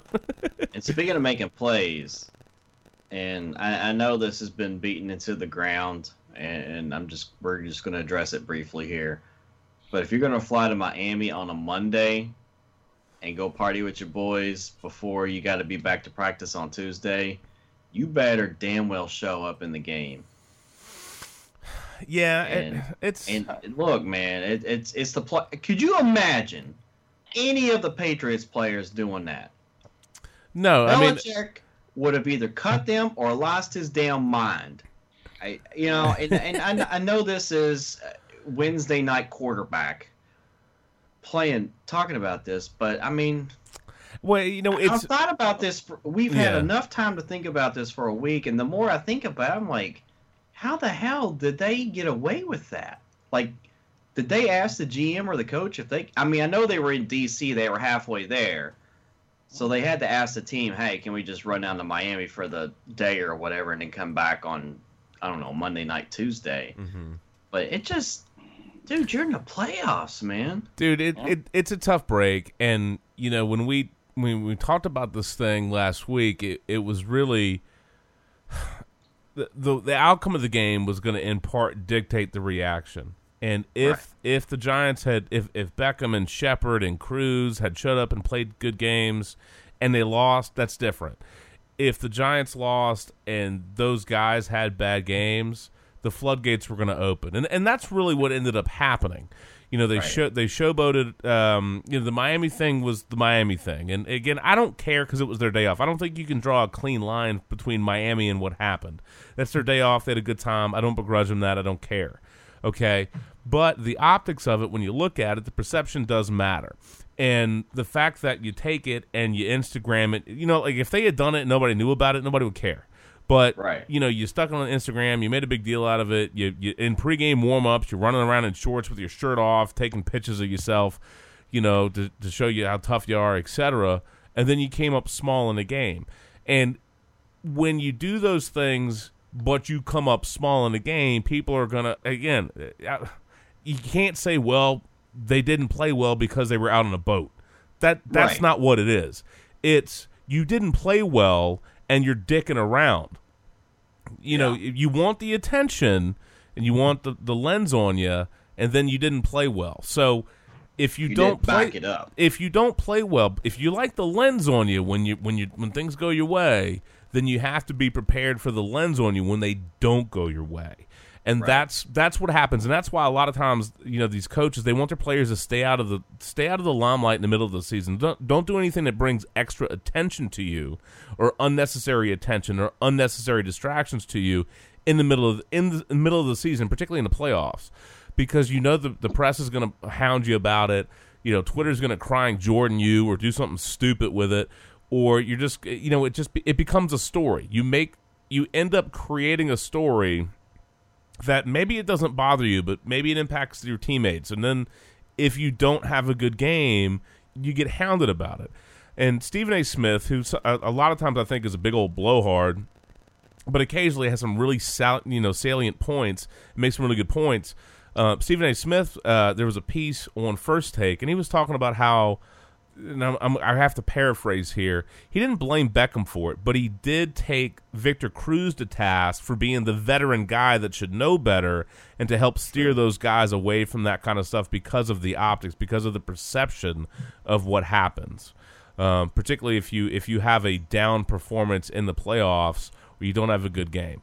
And it's not, I don't think them being on the boat is why they had the game that they did. But being on the boat and having the Instagram stuff and having it blow up didn't help them. And then they have and unfortunately for them, they had a bad game. All of them did. Collectively, they underperformed. They had a bad game. They had drops. When you pair the two, then you go, well, was that really necessary? Are you happy with the outcome? You know what I mean? And people want to draw a neat line between the boat and the failure. That's not what it is, but it's the perception of it. And if you invite the camera when you're having fun, that camera's going to be there when you don't perform and don't deliver. And if you're a football player, at the end of the day, you're a football player. What are you supposed to do? Play football. And Beckham is a phenomenal wide receiver. He is. He's one of the best starts to a career that you can possibly have. Okay. That was a down game for him. It was a down game for Shepard. The Giants had some struggles. It's the way that it went. But when you invite the cameras in and you gloss the way that you do, when things don't go your way, you have to be ready to deal with the aftermath. And the aftermath is what happened. The aftermath is Beckham punching a hole in the wall at Green Bay. The aftermath is Reese talking about how they will hold Beckham responsible for the wall incident. And there's a maturity question. There's a growth question. That's the aftermath of it. And, he's a great player. He's a phenomenal football player. And I like his personality. I do. But the reality is there's certain things you invite criticism. You invite attention. You invite extra criticism. You just do. And for all the great that potentially is there and the great things he has done, dancing that dance with the media is a double-edged sword. When it goes your way and you're having fun with it, you love it. When it doesn't go your way or you don't live up to the billing, then that's a pretty that's a pretty sharp cut that comes at you. And that's what's happened because that team underperformed at the back end versus Green Bay in the playoffs. They didn't deliver. And, the final score makes you think that Green Bay kind of, kicked them out of Lambeau. But the Giants had opportunities. The Giants had chances. And if they could have executed more plays, it may not change the final outcome, but it probably changes the final score. You know what I mean? And it sets them up for different things. And they needed that. That team needed that to get out of there with a win. They needed that. And that's a tough break. Again, I've laughed about it, and I've made fun of it. It's the perception of it. And there's a weight. There's a weight. When you invite attention, there's a weight to it. There just is.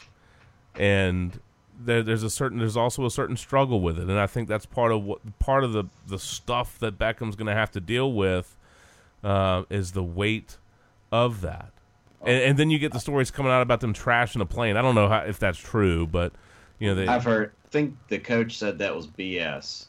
Yeah, I mean that was like there was something out from Yard Barker or whatever, and I don't know that that's true, but again, it's one of those things.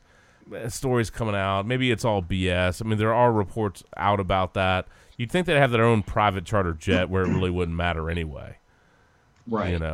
You would. But. So, Mark, yes, sir. As a Giants fan, I have to ask you, when will you be able to shake this loss off? I think you should. You should have said, when can you let it go? Low-hanging fruit, I know. That's probably more to the Miami Boaters. Anyway, go ahead, Mark. I don't know, man. I guess it's going to take some time, I'll be honest. Mets lost in their wild card game, and so they were one and done. Giants now one and done. Lakers are, winning, once every 7 or 8 games, so that's something. Sports teams are not so hot right now. Like the DC teams are coming along. Wizards and Caps. DC teams always break your heart in the playoffs. They either suck ass right at the end of the season and screw it up, or they find a way to have something. Eat some ass. Tain't happening. A very speed update from Hockey Hawkerson was OV sets. Oh goodness, I'm setting it up and I'm forgetting what the record was. He set a points record tonight with 2 goals. I'll get that record before I sign off. But anyway, it's going to take a little bit of time. I did want to say, because I hadn't really commented on it yet, the Miami stuff. I recognize it's bad optics. I disagree with the idea that they shouldn't have been allowed to do it. It was their day off. They didn't go down there and forget how to play football. Nope.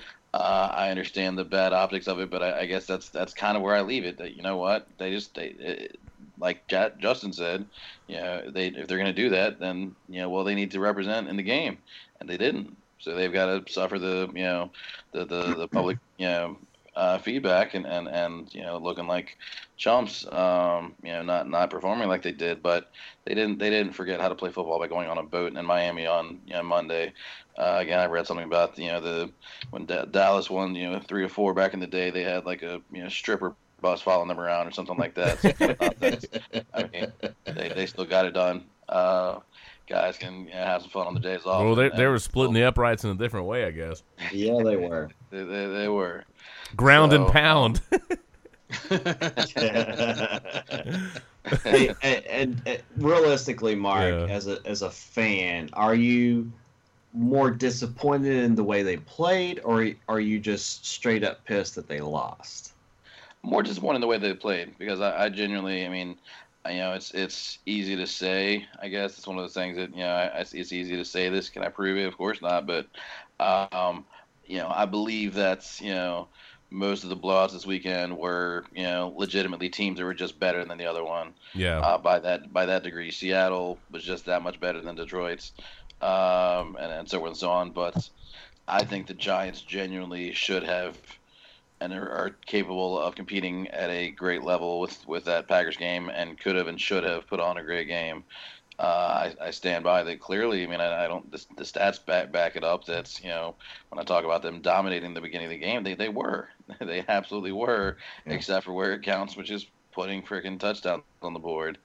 And so I think it's. I mean, obviously it's both. I'm pretty heartbroken at the loss, but more so with the way they played, the drop balls, the lack of focus. I mean, obviously the game was basically over at the point of that Clay Matthews fumble, but still you want to see your team execute. You want to see your team play the way they're supposed to, play proper football. And you're exactly right. It's not rocket science. You don't hear a whistle, you jump on that damn ball and just stand your ground. It's like you've rolled over and you're like, all right, we can embarrass ourselves now. Why not? And what the hell was up with Bobby Rainey? What the hell was that? Oh, dude, you talk about a brain fart. Dude, let that thing go out of bounds. Get the ball to 40, bro. That was mind-boggling. This ain't Madden. You're not trying to get stats. Yeah, dude. Come on, man. Smart situational football, brother. Golly. Yeah, and former Cleveland Brown, by the way. So there you go. He said, "Let me share with you why we lost that much in Cleveland. Let me help you out." Factory of sadness. Yeah, and I guess I hadn't talked about it, but I mean that decision by Green Bay to go for on that 4th and inches, that was baffling to me. I hated I was thrilled by it. I was thrilled by it because I was like, all right. I mean, this we can absolutely stop them. We stopped them. This is an enormous momentum shift. I really thought if I was the Packers, I was like, all right, maybe do like a fake handoff bootleg for Rodgers or something creative. But you just try to run that ball through the line. I felt very good about the chances to stuff it, and they did. And then they did exactly what they needed to do and go down and get a touchdown. So I was like, all right, come on, this is our chance. And then it just implodes from there. No, I really thought that was going to be that was such a tremendous opportunity for the Giants to go, hey, we got you on defense, we stuffed you, and they scored the touchdown. You know what I mean? Exactly. And he was over here watching that game, and I was like, number one, I was like, why are they doing this? Punt it. If they were on the Giants 40, okay. I kind of get it. But on right around there for him, I'm like, no, dude, punt that damn ball. What is wrong with you? Get the hell out of here. Stop trying to prove you're smarter than everybody else, man. That's not a good look, dude. Let that go. You got a Hail Mary at the end. At some point, your luck runs out, man. Stop. Quit it. And it was like, punt the ball, man. Play smart football. I mean, I get what they were trying to do, which is get another score and control the clock and whatever. I understand it, but that was not good. That was not smart football right there. And it got the Giants right back in the game. Obviously, the way it ended up working out, they were fine. But in the moment, it drove me crazy because I thought that was going to give the Giants the momentum they needed to get back in the game and then kind of loosen up and then go. And if they had, we would be talking about this game from a much different perspective. And it would have been, the Packers get 2 touchdowns, they go up, and then they, had a big old brain shard up there. You know, Soiler alert. They had a, hey, punt the freaking ball, dickhead. What the hell? Get out of my face with that. You know, I mean, it was that was bizarre to me. I hated it. I like aggressiveness. And I think occasionally you have to do something that's the old proverbial outside the box. That was not the time to do that. No. I don't think. I know it's hindsight. I know it didn't work out, so we get to pile on. But, again, if that was at the Giants 40, no problem. I'm okay with that aggressiveness. On your side of the field, that early in the no. Not a fan, man. No deal. Don't like it. By the way, I did like there was a headline before the win that said Bill Belichick also spent his off day chilling out on the boat, and somebody snapped a picture of him like asleep on the ferry, I guess with his girlfriend or whatever, passed out in his lap. I saw that. I thought that was pretty funny. And I like how But he had the laptop open and he was actually doing work.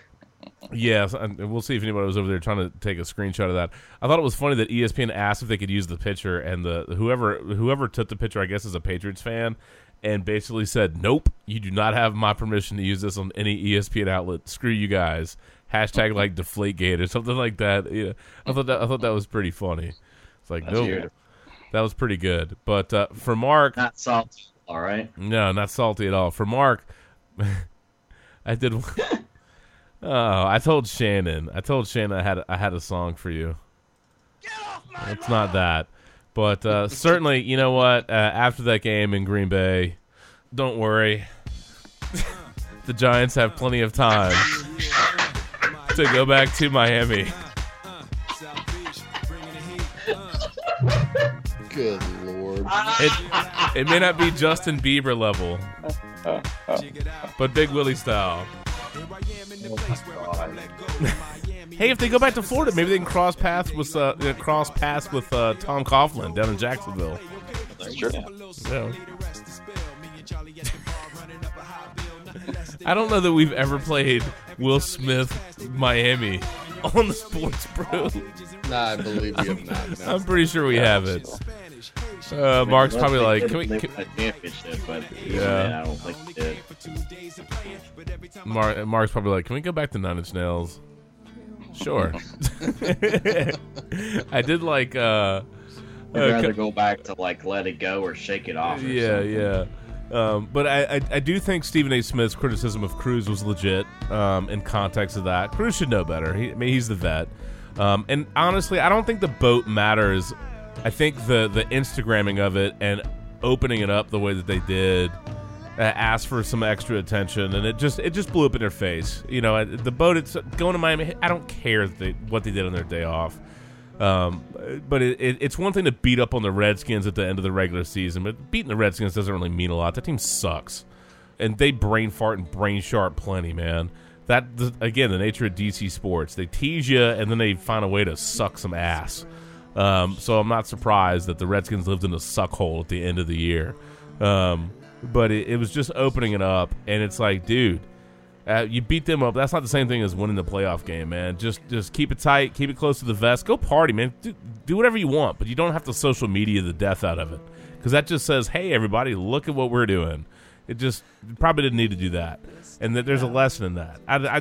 Again, I don't think there's not a clear line that goes from boat to underperformance. That's not how it works, but it's inviting the attention, inviting the scrutiny, and inviting the media in that way, and then underperforming. It's the underperforming that gets them. It's the perception of it, and it's not fair. It's not. Shepard is better than that. Beckham is better than that.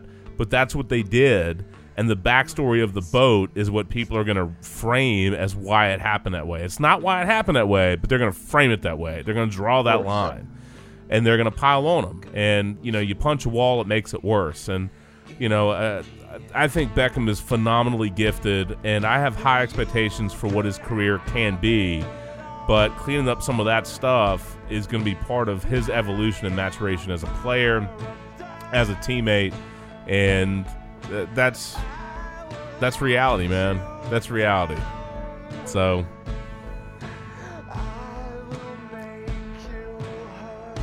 yeah. One of my favorite things, you can always count on New York to have good tabloid headlines. So, Mark, I know you got to get out of here in a second, so I'm going to read some headlines out, and then we'll ripcord you out. The New York Post had shipwrecked. That was low-hanging fruit, though. That's easy pickings.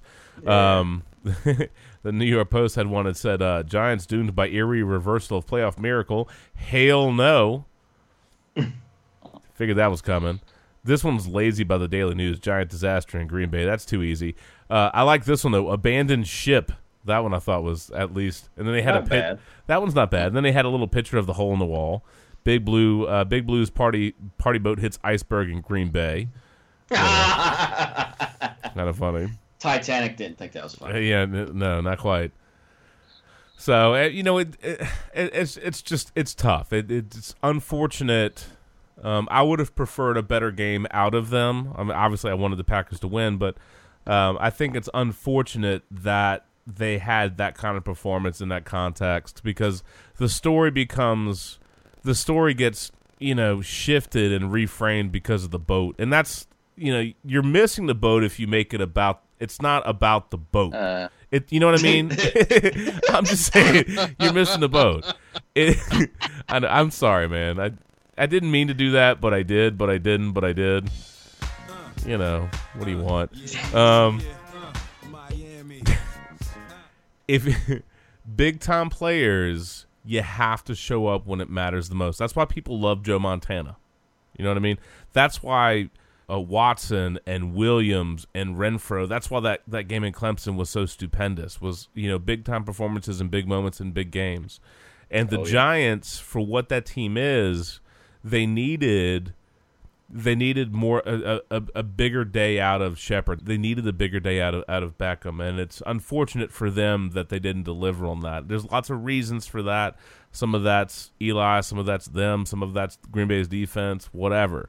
There's a lot of reasons for that. Depleted secondary. Yeah, I think all of us realistically expected Beckham to have a much bigger day.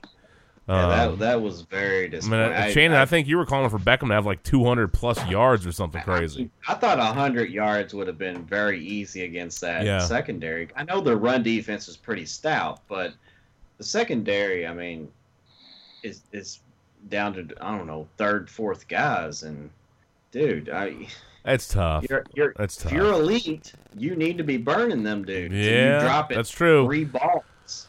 You said balls. All right, be right back for segment 3. Mark, let's go ahead and get you out of here, man. I know it's late for you, so let's get you out. Call your shots for this weekend's games, man. Texans, right? Texans? Yeah, I'm excited. Steelers Chiefs, man. Steelers Chiefs. I'll post something before the weekend okay. on like betting stuff because I haven't even bothered yet. Well, that's right. You can just take your straight ups if you want. Yeah, you betting stuff later. Football depression. But we should have some really good games. I'm going to first actually before I get to that, I did the OB stacks. It's very awesome. Oh, yeah. Go ahead, man. Go ahead. Ovechkin got his 1,000th career NHL point tonight's game. He got two goals. So actually, I think he got to 1,001. But that's awesome. So beastly. Isn't he is he the youngest or the second youngest or something about like the number of games he played at his age or something weird with him, right? Like, I mean, he hit that milestone at a really unique kind of interval, right? I wouldn't be surprised. Yeah. Very, very, very possible. And he's on track to break Gretzky's career goals record, which is one of those that I don't think a lot of people thought would happen. But no. So anyway, all right. So back to this weekend. We yeah. Sure hope it's a more entertaining weekend of football. As we always like to say, on paper, certainly looks to be. On paper. But I'll just go in order. I will say Falcons Seahawks should be an interesting one. A very, very interesting. I don't quite know what to expect kind of game. My lean would be expecting more offensive, but Seahawks, they better bring their offense if they're going to keep up, because certainly I don't think they're going to just shut down Ryan and Freeman in that offense. So I'll take Falcons in a close one. I'm going to say it's going to be close for 3 quarters, and the Falcons kind of start to pull away a little bit in the fourth. Okay. Win by a touchdown. Patriots, Texans. Good job, good effort, Texans. Kudos for getting this far, but I don't know. I mean, I don't know what would happen if the Texans beat the Patriots. I mean, wouldn't that just mean that with Trump coming on and everything else, it's just the apocalypse is here and we just all need to give up?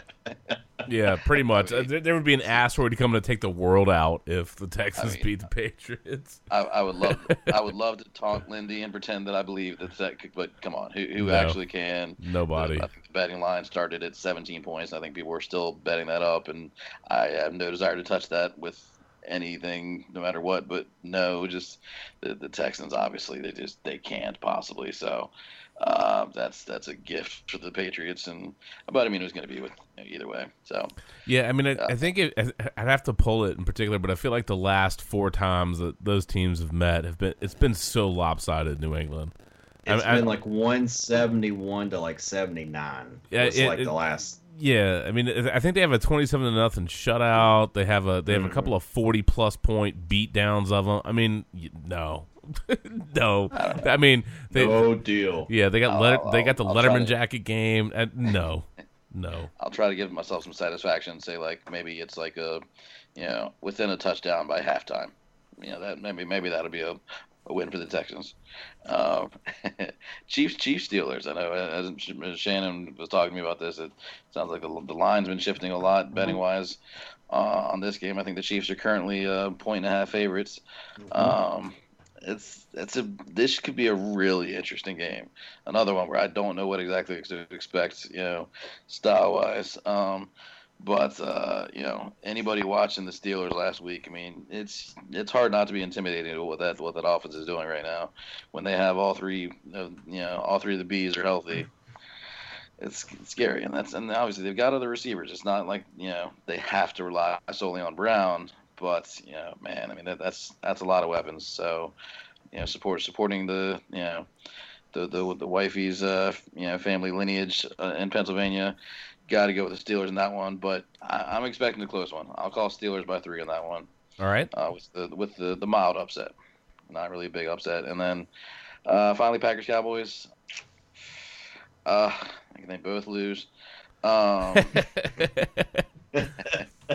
just ask Donovan McNabb. Maybe they can both tie, and Seahawks Falcons just get to play again the next week. Always got to get the dig in on McNabb. I like to drop the ball where I'm McNabb, man. Come on. Of course. No, this certainly potentially could be another great game. Actually, don't know where the betting line is on this one, but Dallas. I would guess it's probably like 3 points for the Cowboys or something like that. Maybe less. Mark. Yo. Dallas minus 4.5. 4.5. Okay. It's hard to not like the Packers. With the points on that one. The Cowboys, it continues to me just be can they really prove themselves in the playoffs? Can they, these rookies continue to, stay hot, stay fresh? I have more faith in Zeke than I do in Dak, and that's not saying I think Dak is just going to fold up. But man, I mean, again, as much as I do believe what I said about the Giants, absolutely have the weapons and ability and should have been able to compete with the Packers. That's not taken away from the fact that obviously once. The Packers got to the second half, had some confidence behind them, got the Hail Mary, which obviously, shifted things so monumentally. You give Aaron that much time, and he's just going to pick you apart, with or without Jordy. Obviously, that's a big loss, and I mean, I feel terrible for the Packers that they're pretty clearly going to be without Nelson. But anyway, I will take the Packers just because it's hard to pick against Aaron right now. But another close one that's should come down to possession or 2 in the fourth. I will take the Packers by 6. Solid. All right, man. Well, I know you got to go. We'll end up talking about some of these games for a couple of minutes. I know you got to ripcord out. I would strongly encourage you. Anger. Well, no, don't be angry. That's not what I was gonna. That was not what I was gonna encourage you to do.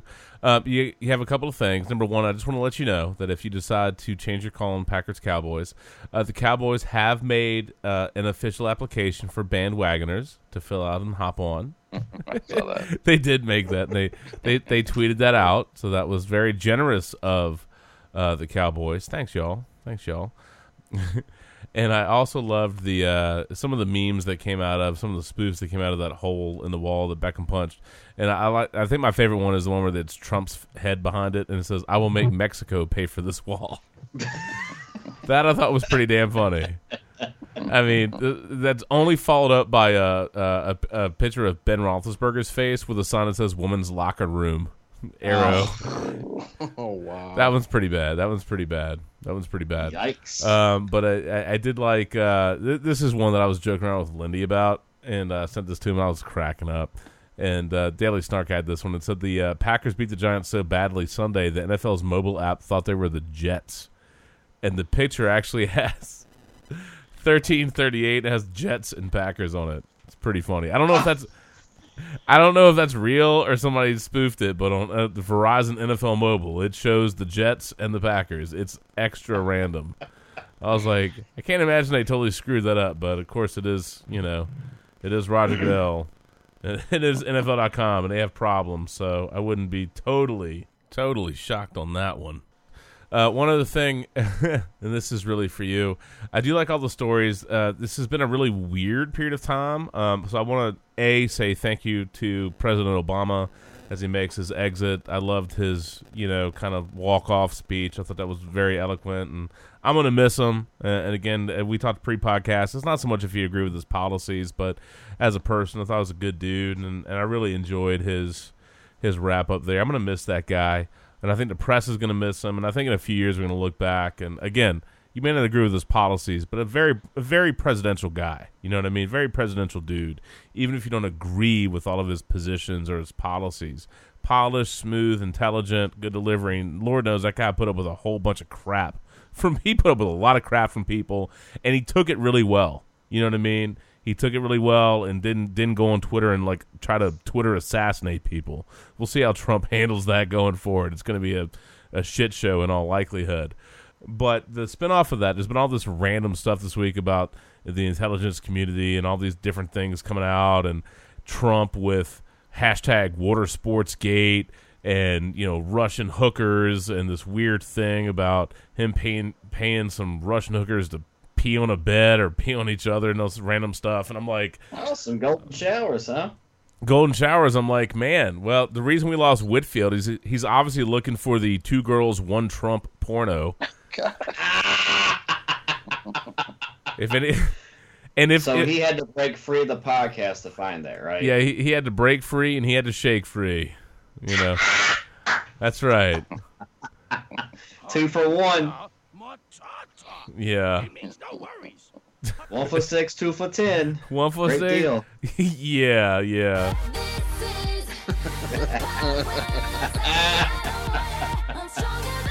Oh wow. Yeah. Well, on the bright side, at least it's a golden shower and not a Cleveland shower.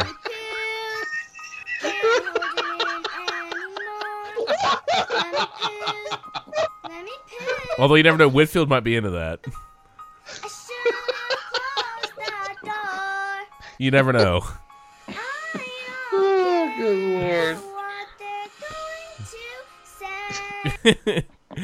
Anyway, the stuff is really crazy, man. And, one of the big things lately has been fake news and all this stuff going on. And we'll see what actually comes out of all of that. But the fact that we have a alleged report about Trump, in golden showers is mind-boggling. It's crazy, man. All of it's crazy. And let me tell you, if somebody listening to the Sports Brew, if you're like, what was it, Vivid back in the day? Go ahead. I'm telling you, 2 girls, 1 Trump. Go ahead and make the video. Go ahead and do it. It was like hotcakes. And I saw this. This was from Matt Bors. I saw this on Facebook, and it said, 3 Russian sex workers walk in Trump's bedroom. He goes down the line. You're a 10. You're a 9. You're an 8. Anyway, nice. Yeah. So yeah, Lord knows there's plenty of roasting on Twitter for the golden showers, hiring Russian hookers to pee on each other. What does the world come to, right? I don't know. It's all bizarre. But anyway, we lost Whitfield. 2 girls, 1 Trump. Actually, that probably makes Whitfield really happy. Honestly. I mean, he's our resident Trumper. So, he's our resident Trumper. God bless him, man. He's a hoot. Anyway, sorry, Whitfield. Well, I better pull the ripcord as well, fellas. Yeah, it's all good, man. Go get some rest, bro. Stat. And we'll catch up a little bit later. All right, dude. Yes, sir. Late. Enjoy the weekend. You too. Anywho, my gosh. 2 girls, What 1 the hell? 2 girls, 1 Trump, dude. Sounds like a bad TV show. How did we go from the Golden My Girls? 2 Trumps? I mean, what? Hey, would those Russian girls be known as the Golden Girls? That's what I'm saying. How did we go from the Golden Girls the other week, right? We went from, thank you for being a friend, and it's like, thank you for peeing again. I mean, what does that even mean? You know what I'm saying? Sweet Jesus, man. Yeah. I mean, it's crazy. It's crazy. Here, so Whitfield dreamed a dream, right? Yeah, hold on a second. My keyboard's dead. Hold on a second. All right, there we go. Had to unplug and replug. But yes, Shannon, you're right. It gives a whole new meaning to the Golden Girls. It also helps me understand why Trump has that luxurious orange glow from time to time. And why everything is gold-plated. He's lit, you know what I mean? Oh, wow. I'm a peeing European,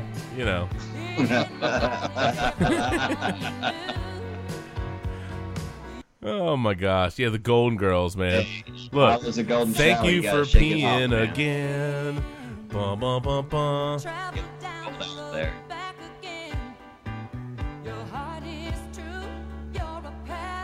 It really should have been it's a D-stat poo. You're a pal. That's right. Love it. I can't believe the Golden Girls has been part of like the last 3 episodes. Hey. I mean, if you're taking bets on that, hey, damn impressive. I'm telling you.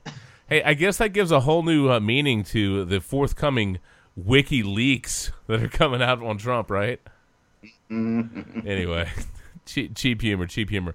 Well, I'll tell you what, man. Let's go ahead and let's wrap up a couple of things and call our shots. We talked obviously a little bit about Seahawks Lions. I think we have to give kudos to the Seahawks run game. Obviously, a much better team at home, and Rawls was an absolute stud in that game. Again, if you track the scoring, it's relatively tight through a lot of it, but the Lions just couldn't really. They just really couldn't do a lot, man. Stafford missed Q a couple of times. Definitely, to me, it's some issues with his hand persisting. But kudos to Rawls and also Doug Baldwin. If you miss it, he had one of those ridiculous pin the ball somewhere on you catches. It was 3rd and 9 and ruled incomplete in the field. He ended up getting Pete Carroll to challenge it. It was overturned and ruled a catch. He ended up having that thing pinned to his backside, clearly feeling a bit cheeky, as they would say.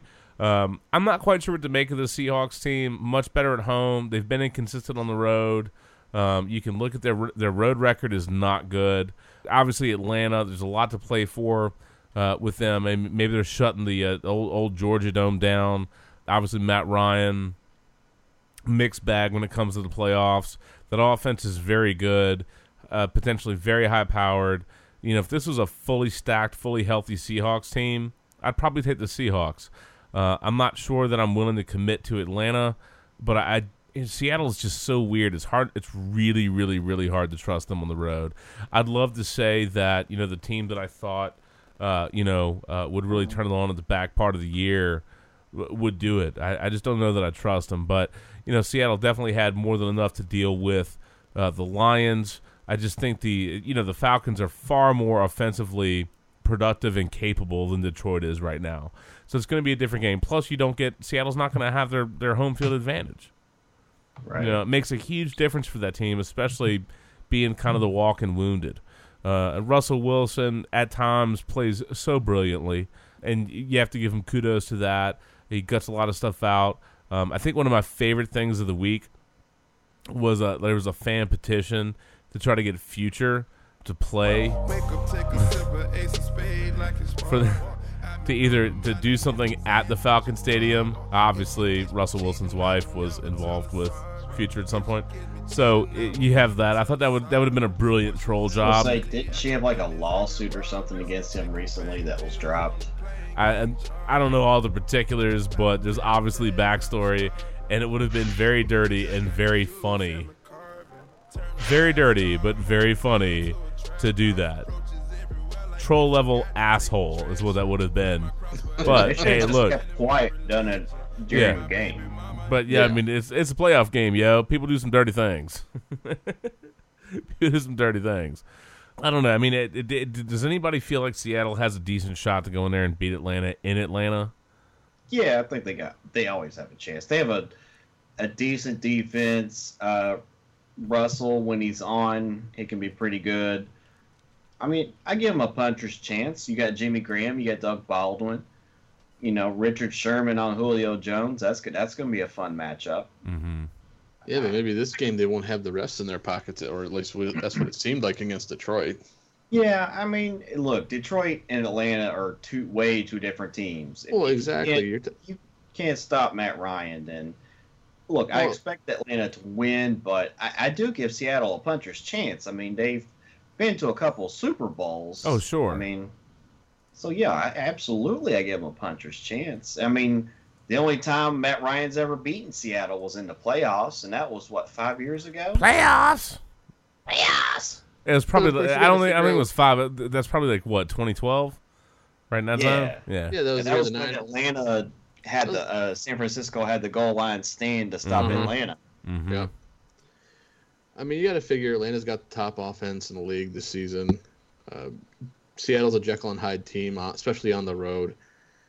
But they've obviously got to feel pretty confident. I mean, Seattle's always got a chance in any game they play. I mean, if the defense shows up, they've got a legit shot. It really just depends on. Well, are you taking Seattle, or are you just saying they have a shot? I'm saying they have a chance, but I'm going Atlanta all the way. Okay. That's fine. Tell me there's a chance. You're telling me there's a chance. So are you on the Falcons bandwagon, or are you going to rock the Seattle train? Oh, I'm going to go Falcons because I just hate Seattle. Well, yeah, but Shannon. Man, it's tough to go against Matty Ice in this game. No, it's not. Honestly, it's not. Just trying to be nice to him.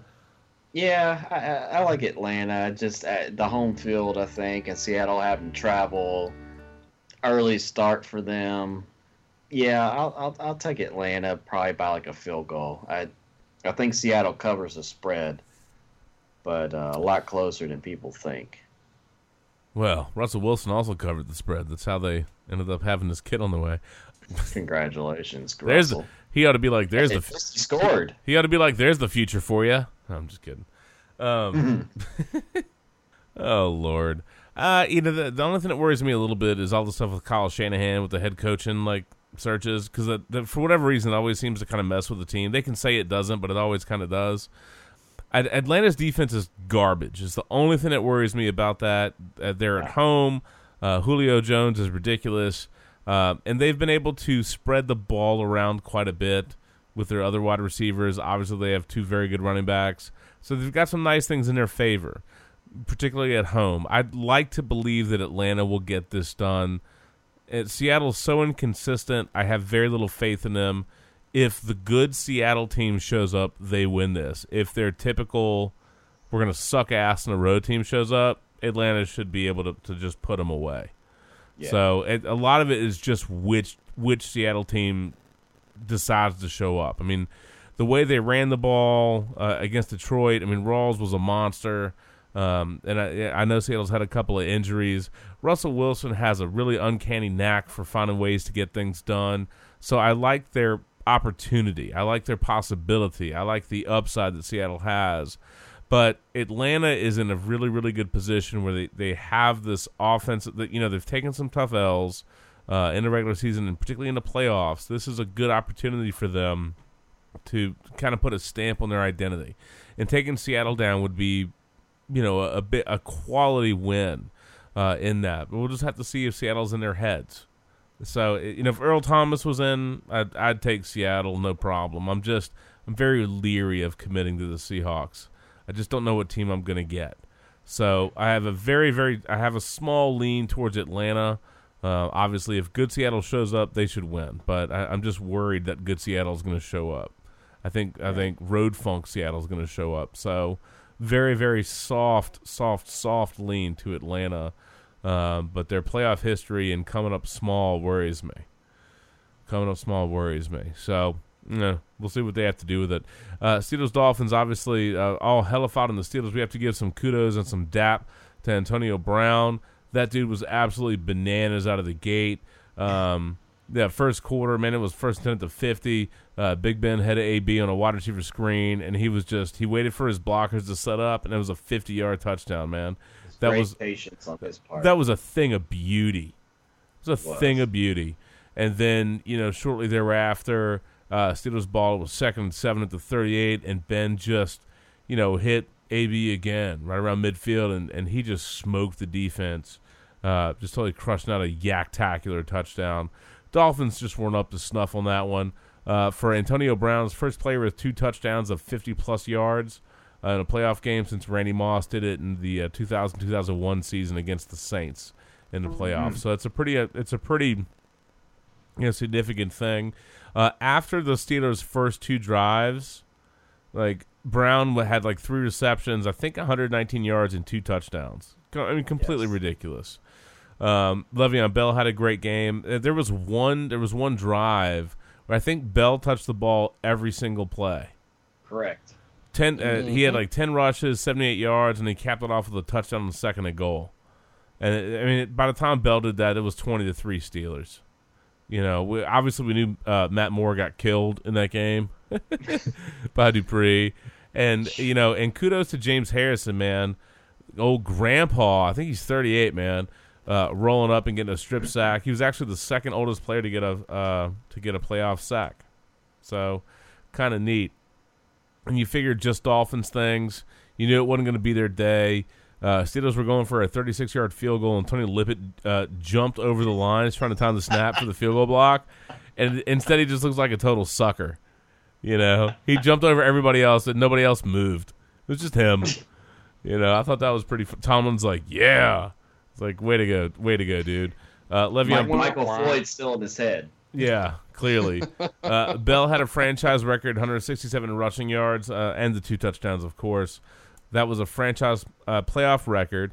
The only other kind of names worth mentioning on that, Franco Harris had 158 and 153. Obviously, you're talking about 70-0 football. And then Willie Parker had 146 in 2008. So pretty strong accomplishment from Le'Veon Bell on that. Steelers-Chiefs, I think at the moment my lean is to take the Steelers. I know they've had some weird mulligan kind of games, and I appreciate the Chiefs. I like the Chiefs. But if it gets into a really aggressive offensive kind of game, I'm a little bit worried about the Chiefs keeping up with them. If the Chiefs' defense is lights out and Tyreek Hill kind of breaks out for a couple of things, fun. Look, the Chiefs can win it. I'm still a believer in the Steelers-Patriots AFC Championship game. That I just think that's what it's going to be. So I don't have a dog in the fight per se. I don't have a problem with either team. I'm fine if the Chiefs win, fine if the Steelers win. Doesn't bother me either way. My lean is definitely Pittsburgh. And of course, Big Ben had his little walking boot on after that game because always hurt, but he'll be fine. He'll be fine. He'll be playing. You don't have to worry about that. He's the Steve McNair of this generation. That's a very apt comparison. I think it's a legit point. But I don't know, man. My lean is definitely Pittsburgh on that. Shannon and Randy, did you already call your shots for this game? No. I think. Okay. Honestly, I think it really is going to depend on which defense we're going to get with the Chiefs and if they can get some ball control. Because if you can keep the Steelers' offense off the field, that's really what's going to determine who's going to win this game. I mean, in my heart, I want to go Chiefs just because the Chiefs are a good team at home. Yeah. And they're pretty healthy for the most part. But I just think the way the Steelers have been playing, especially getting that even though it was a wild card week last week, just playing how they always play. I just think Steelers are definitely going to be heading to the AFC Championship game. Yeah. Shannon.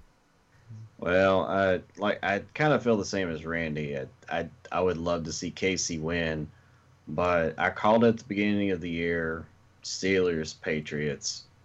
I'm going to stick with it. Le'Veon Bell is just balling out. Antonio Brown's balling out. Big Ben, I mean, like we said, over the last, 15, 16 years, it's either been Tom Brady, Big Ben, or Peyton Manning. Yep. Minus 2 years with Flacco and the Raiders. So it makes sense that Big Ben would move on to face Brady. It makes the most sense to me. Pittsburgh has the best players overall in the game. And usually if you have the best player, you're going to win the game. So I'll say Pittsburgh. Yeah, I mean, it's just hard not to take Pittsburgh as, if nothing else, to have a lean. I know the old saying, defense wins championships. But, the Chiefs they can be so hit or miss at times. Obviously, the Steelers have some problems with that too. But to have Brown and Bell and Ben just rolling, Chiefs are going to have to put points on the board. And I just don't know that, Kelsey and Tyreek Hill are going to be enough. And I would be surprised if the Steelers special teams gave up a punt return or a kickoff return to Hill. Yeah, I'd be surprised. And honestly, the younger receivers for Pittsburgh are really starting to step up a little bit here. So, I mean, you can't – as good as Antonio Brown is, those younger guys are actually stepping up pretty well too. Yeah. So well, Brown's going to help that. Yeah. All the coverage he's going to get. Yeah, I mean, there's a part of me, I'd like to confidently say I could take the Chiefs. I can't. I can see them winning, right? I can. I just think it's more likely that Pittsburgh wins. And quite frankly, I kind of want the Pittsburgh, New England AFC Championship game.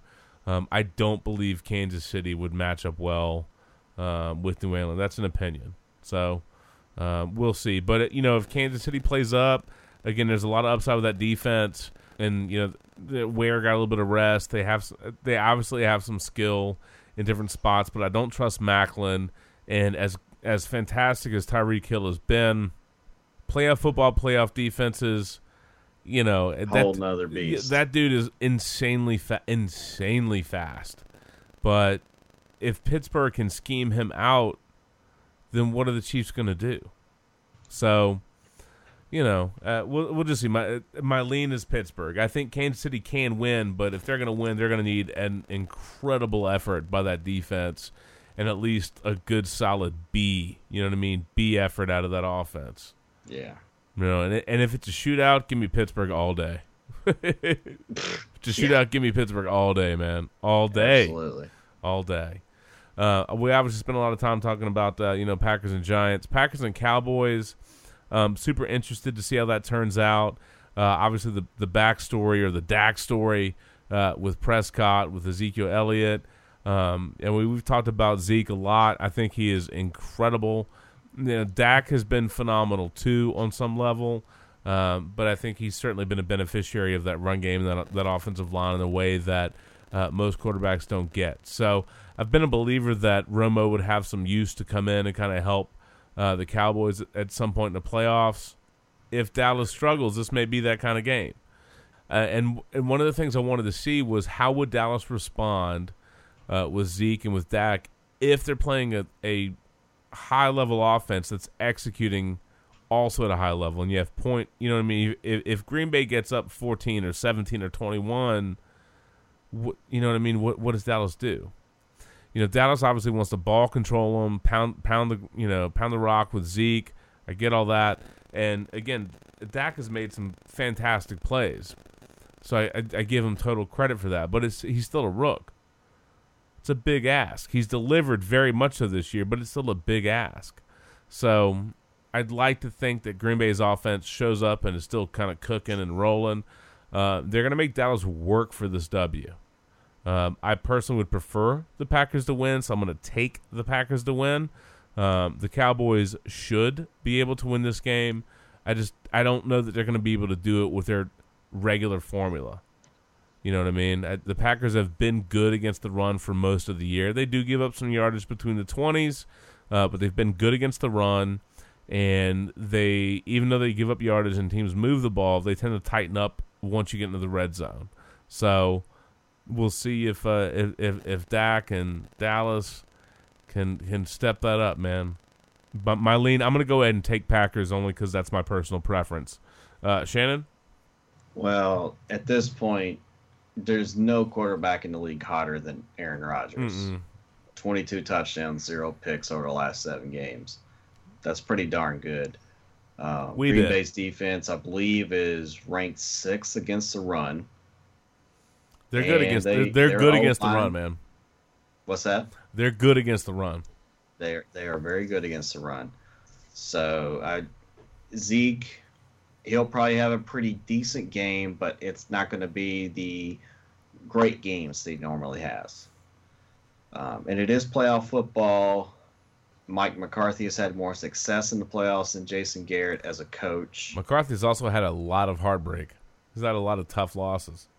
Correct. His losses have been on the last play of the game for I don't know how many times. Yeah, it's been crazy. I just, at this point, I trust Green Bay more. Okay. I trust Aaron Rodgers at this point. 22 touchdowns, 0 picks over the last 7 games. That's insane. It's ridiculous. I mean, ridiculous. He said we're going to run the table. I mean, that man has just been on fire. They've done enough with the running game. The defense has been steadfast. Give them credit. I know it's going to be tough going down to Dallas, but I trust the coaches more. Aaron Rodgers is the best player in the game overall. And if you got the best player on the field this late in the playoffs, I'm probably going to go ahead and take you. So yeah, I'll take Green Bay. I don't think Rodgers is phased at all about the travel part. You know what I mean? Not at all. He don't care, but he does not care about that. But you know, with all the dance around he's done behind the pocket, in the pocket, around the pocket, moving. I mean, it's no joke. Aaron Rodgers might need to try for Dancing with the Stars. Bro's got some feet. He's got some good feet, man. You know, it's kind of like against the Giants, and the Giants' defense is certainly appreciably and certainly better than the Cowboys' D. It's just when you talk about a 22-0 touchdown to interception streak. I mean, that's lights out football, and we've seen players get streaky hot and just be. I mean, even Joe Flacco. You know what I mean? Remember his playoff run a couple years ago? It's like he could do no wrong. And that's the thing. Like, yeah, it's amazing. He's on that type of run right now. So, you know, to me, if that's how it continues, the Packers are going to win this game.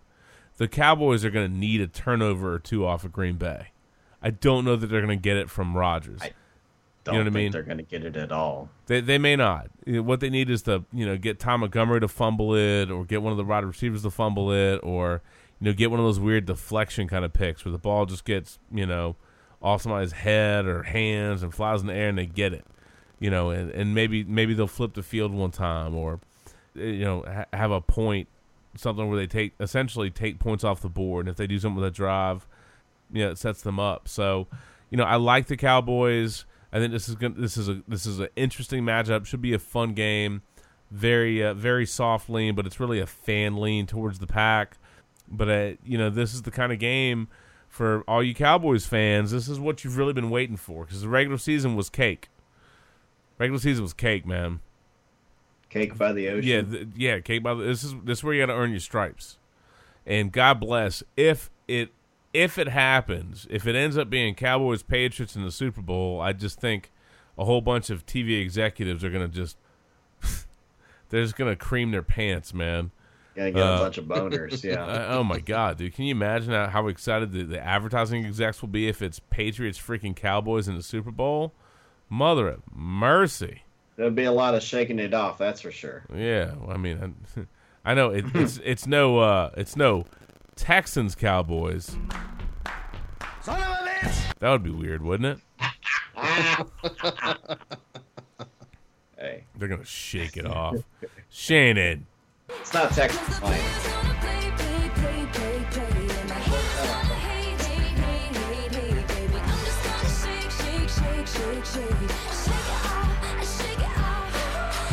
By the way, man, you too can get your very own Johnny Manziel autograph coming week, man.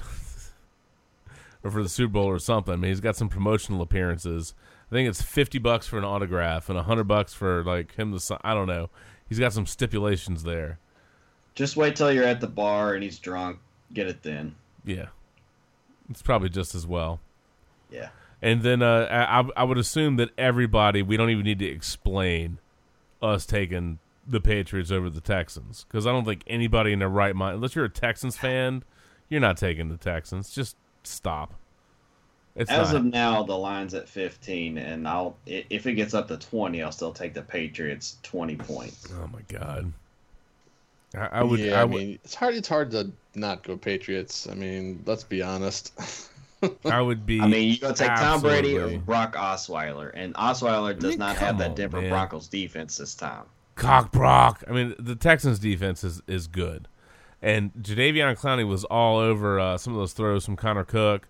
You know, I think Cook's first throw, Clowney batted that thing down, and then he got that interception that he essentially hit the ball, batted it up in the air, and caught it. I mean, you know, that was a great play. It was a great play, but I don't think New England's going to give them the same kind of opportunity. They're not going to give the ball away that way. You know what I mean? Tom Brady is not Connor Cook. No. The likelihood you show Brady a defensive look he's never seen is very, very low. So you're going to need to get him a bad throw, a hit while he's throwing. You're going to need something to kind of work in your favor. But I just don't think the Texans have enough. By the time you look at all three phases of the game, special teams, offense, defense might be able to be really legit, but I don't trust the rest of that team to, make up the gap with New England. And I'm still very much feeling New England as the playoff team. And to me, a Steelers team playing incredible football is the best matchup from a fan entertainment standpoint. That's the game I want to see. Yeah. That's the game I want to see. So, all right. Well, unless there's anything else that anybody wants to randomly throw in there, I guess it's about time to bust out of here, dude. It's a shame. It's a shame. A couple of randos. Oh, I like randos. UConn women won their 90th game in a row yesterday. They beat the 13th ranked team in the nation. It was a really close game by like 65 points. It's like 102-37. Oh, it was really close. Tight. So they're going to try to break their own record of 91 on Saturday at SMU, which they should do. So tip of the cap there to Gino. I know we probably take it for granted how great they are, but it's just ridiculous. Just ridiculous how great that program is and how great Gino is. I mean, you go on like a 90-game winning streak, lose a few games here or there, and then go back on a 91-game winning streak. Filthy. Just ridiculous. Filthy. Absolutely. And 100% filthy. I've got a tip of the cap and then a tip of the crap. Oh, all right, what you got? Both to the Baylor men's basketball team, who just got their first ever #1 ranking in men's basketball, and then promptly lost by 21 to West Virginia. Shut up, fool! Good job, good effort, guys. Get the fuck out my face with that shit. Yeah, pretty much. Or, as Steve Smith may say, what happened between you and Talib on the field early in the game? I don't know. You go ask him, because he didn't finish the game. Ice up, son. Ice up. In New York City, if you buy a carton of milk, you will see Derrick Rose's face on there. I saw some blurb that says he's looking for a 5-year, $150 million contract. Good luck, bro. Wow. Keep looking. Maybe you'll find that treasure map, D. Rose. Yeah, good luck. Good luck. Was there ever legit clarification about why he was MIA the other day? It was family related issue. Yeah. He had to go. He had to go spend some time with his mom. Right. It wasn't basketball related, so, and it's just one of those things. Like, if there's something going on, we're gonna call him. Go ahead. Even if you're like a teenager, will call into work. Right. Oh, I'm sick. I can't make it. They got a test the next day. They got to study for. Like, you're a professional athlete. You getting paid millions, and you just can't call out sick to work. I'm sure they would have said, "Hey, go handle your business," or "Hey, play the game. We'll charter you a flight."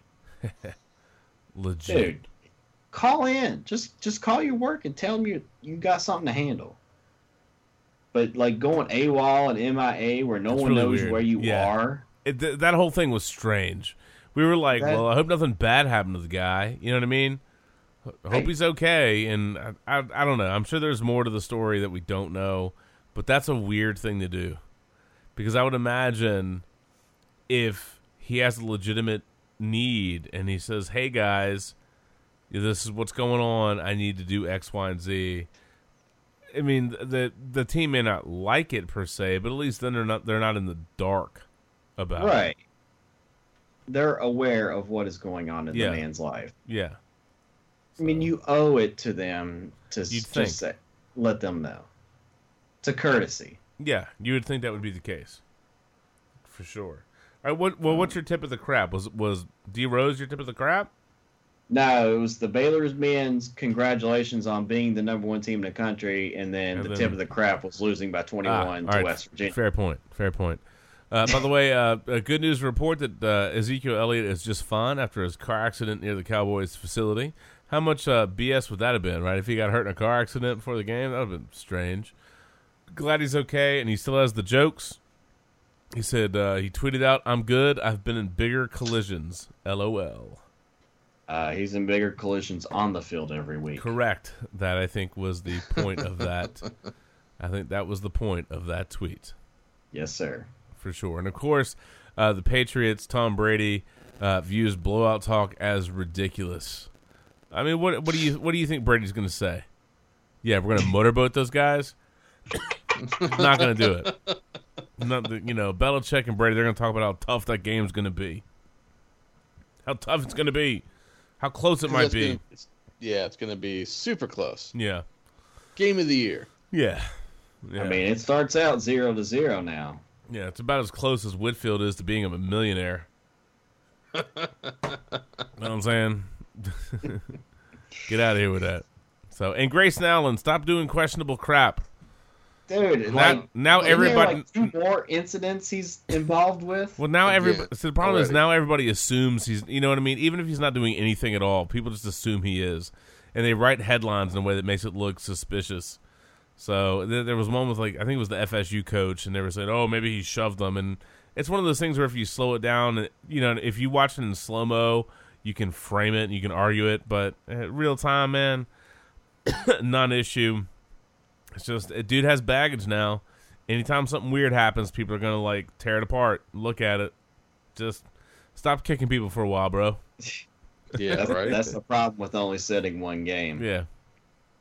Coach K had set him out for 5 games. I think that would have been sufficient. Could have been. But 1 game, nah. Not enough, brother. Not enough. All right. Well, it sounds like we've tied. Go ahead. I do have one tip of the cap. Oh, all right. Bring it out.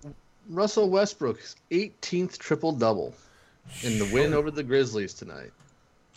Professional freaking grade. He now has a 50% chance to average a triple-double for the entire season. Wow. That dude's going to do it. He'll be the first since the Big O to do it. Oprah? Dude is just going nuts. She assisted people to get a whole bunch of free stuff with items, hidden items under their chairs. Yeah? Yeah? Yeah? No? Oh, well. You get a ball, and you get a ball, and you get a ball. Yeah? Hey, Justin. Yeah? What I really wanted you to say was, there you go. You said balls. Thank you. Thank you, Shannon. Thank you, Shannon. That's what I'm here for. Yeah. Yeah. I know. Hold you accountable for when you say balls. What a wonderful phrase. Hakuna Matata. Ain't no passing. Oh, that's right. Speaking of Hakuna Matata, there was a great meme of, I think it was the Seahawks and the Lion King, and it showed, I guess, the scene where, who's the bad lion? Oh, I can see his face, but yeah, Mufasa. Yeah, where right. he's holding him over the edge of the cliff and he lets go, and it was like the Detroit Lion logo was being held over the edge. Yeah, Nice. I've seen that one. Yeah, nice. I'm a fan. That was good. Yeah. Is anybody taking the Cowboys? Nah, Aaron Rodgers is the best player on that field, man. I can't go against him at this point. I mean, I'm sure Whitfield's taking Dallas. I'm sure.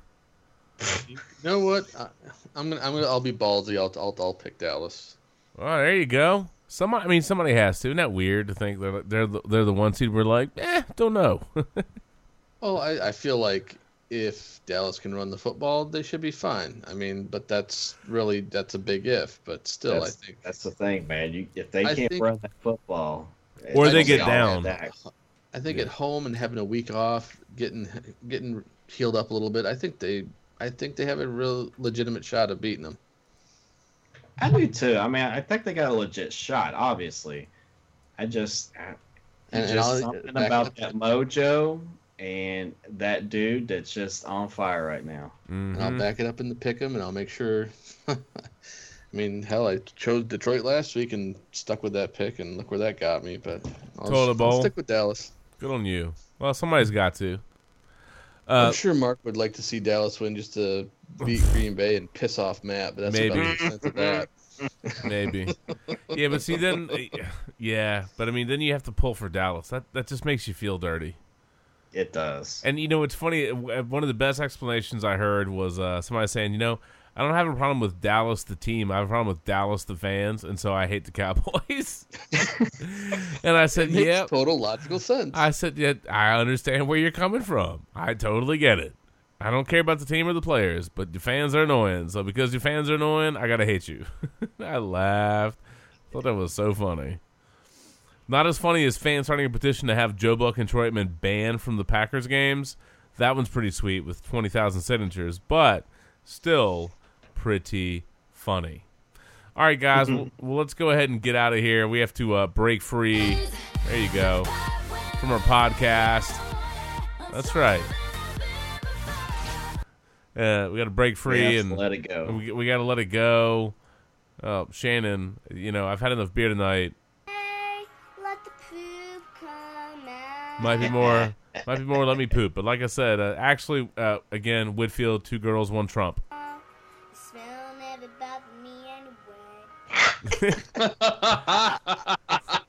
I hope. I wonder if Trump took the Russian hookers to McDonald's the next morning. Golden arches and all. Anyway, damn. Put a little honey on that bitch. Remember, Shannon? Put a little honey on that bitch. Yes, sir. Mm-hmm. Yes, sir. Mm-hmm. Episode 196 tonight. 196. Well, at least it's not 169. Oh, my God. Trump is clearly a Disney fan. That's what he told those Russian hookers.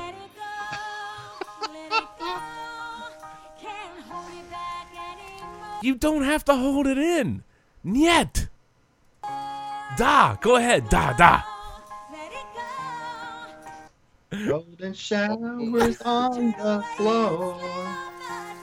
I just happen to look ahead of the NFL schedule. If everything plays out just right, our 200th episode will be the Super Bowl episode. Nice! That's freaking fantastic.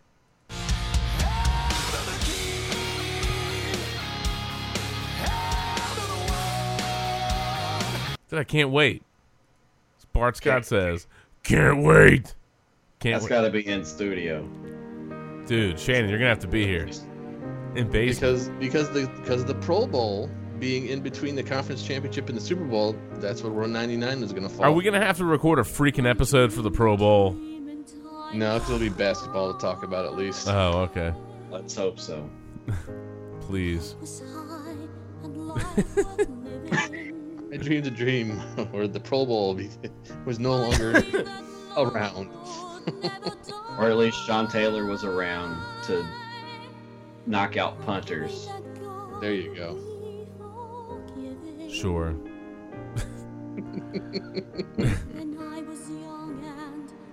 All right. I was gonna make fun of Whitfield for a second with that song, but I already gave him 2 girls, 1 Trump. I think I'm gonna leave it alone. He already got Glory Hold. I want me some glory. You like that? You like that? Wow, you're going lenient on Matt. That's a new one. Well, yeah, it's just easy pickings, man.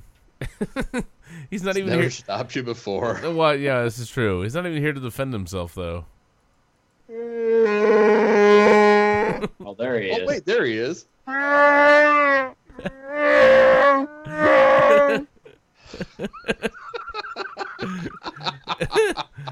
Oh, here you go.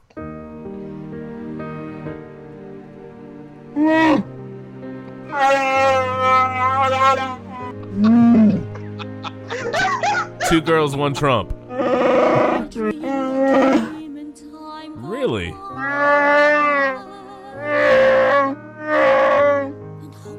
Wow. That sounds more like two girls, one dump. Over this song is hysterical, by the way. Sorry, Matt over this song is hysterical. Whoa. Just settle down there, Matt. Easy there, big fella. That's the best one, man.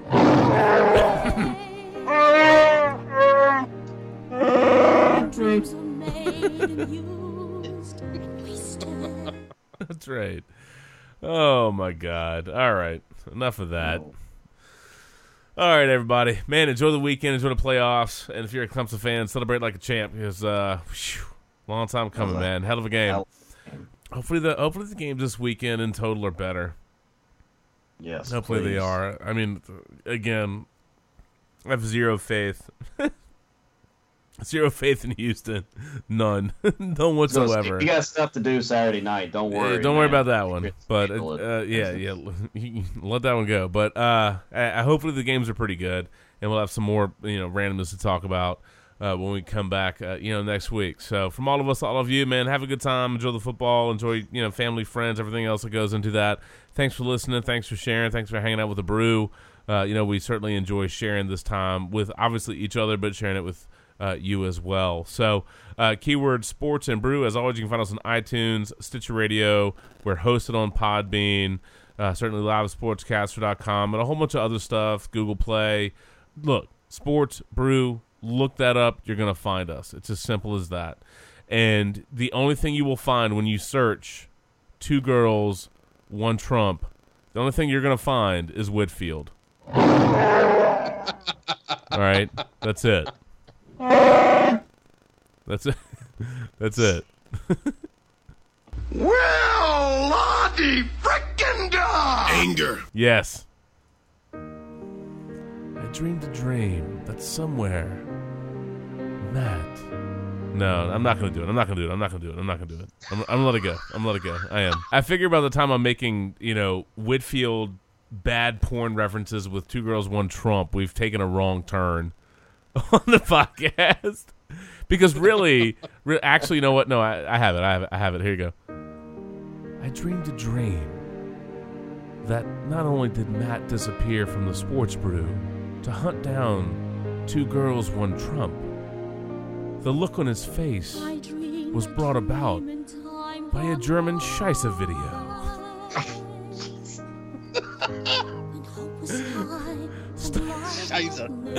Scheisse. Anger.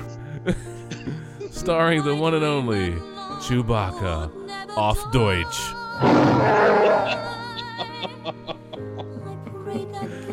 What we like to call the Whitfield Deutsch oven.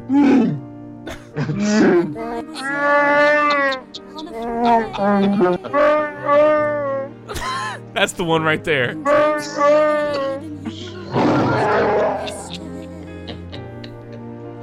On that note. What happened between you and Talib on the field early in the game? I don't know. You go ask him because he didn't finish the game. Ice up, son. Ice up. On that note, we are the Sports Brew, and we'll catch you on the flip side, man. Peace out, y'all. Good night. Good night now. Late.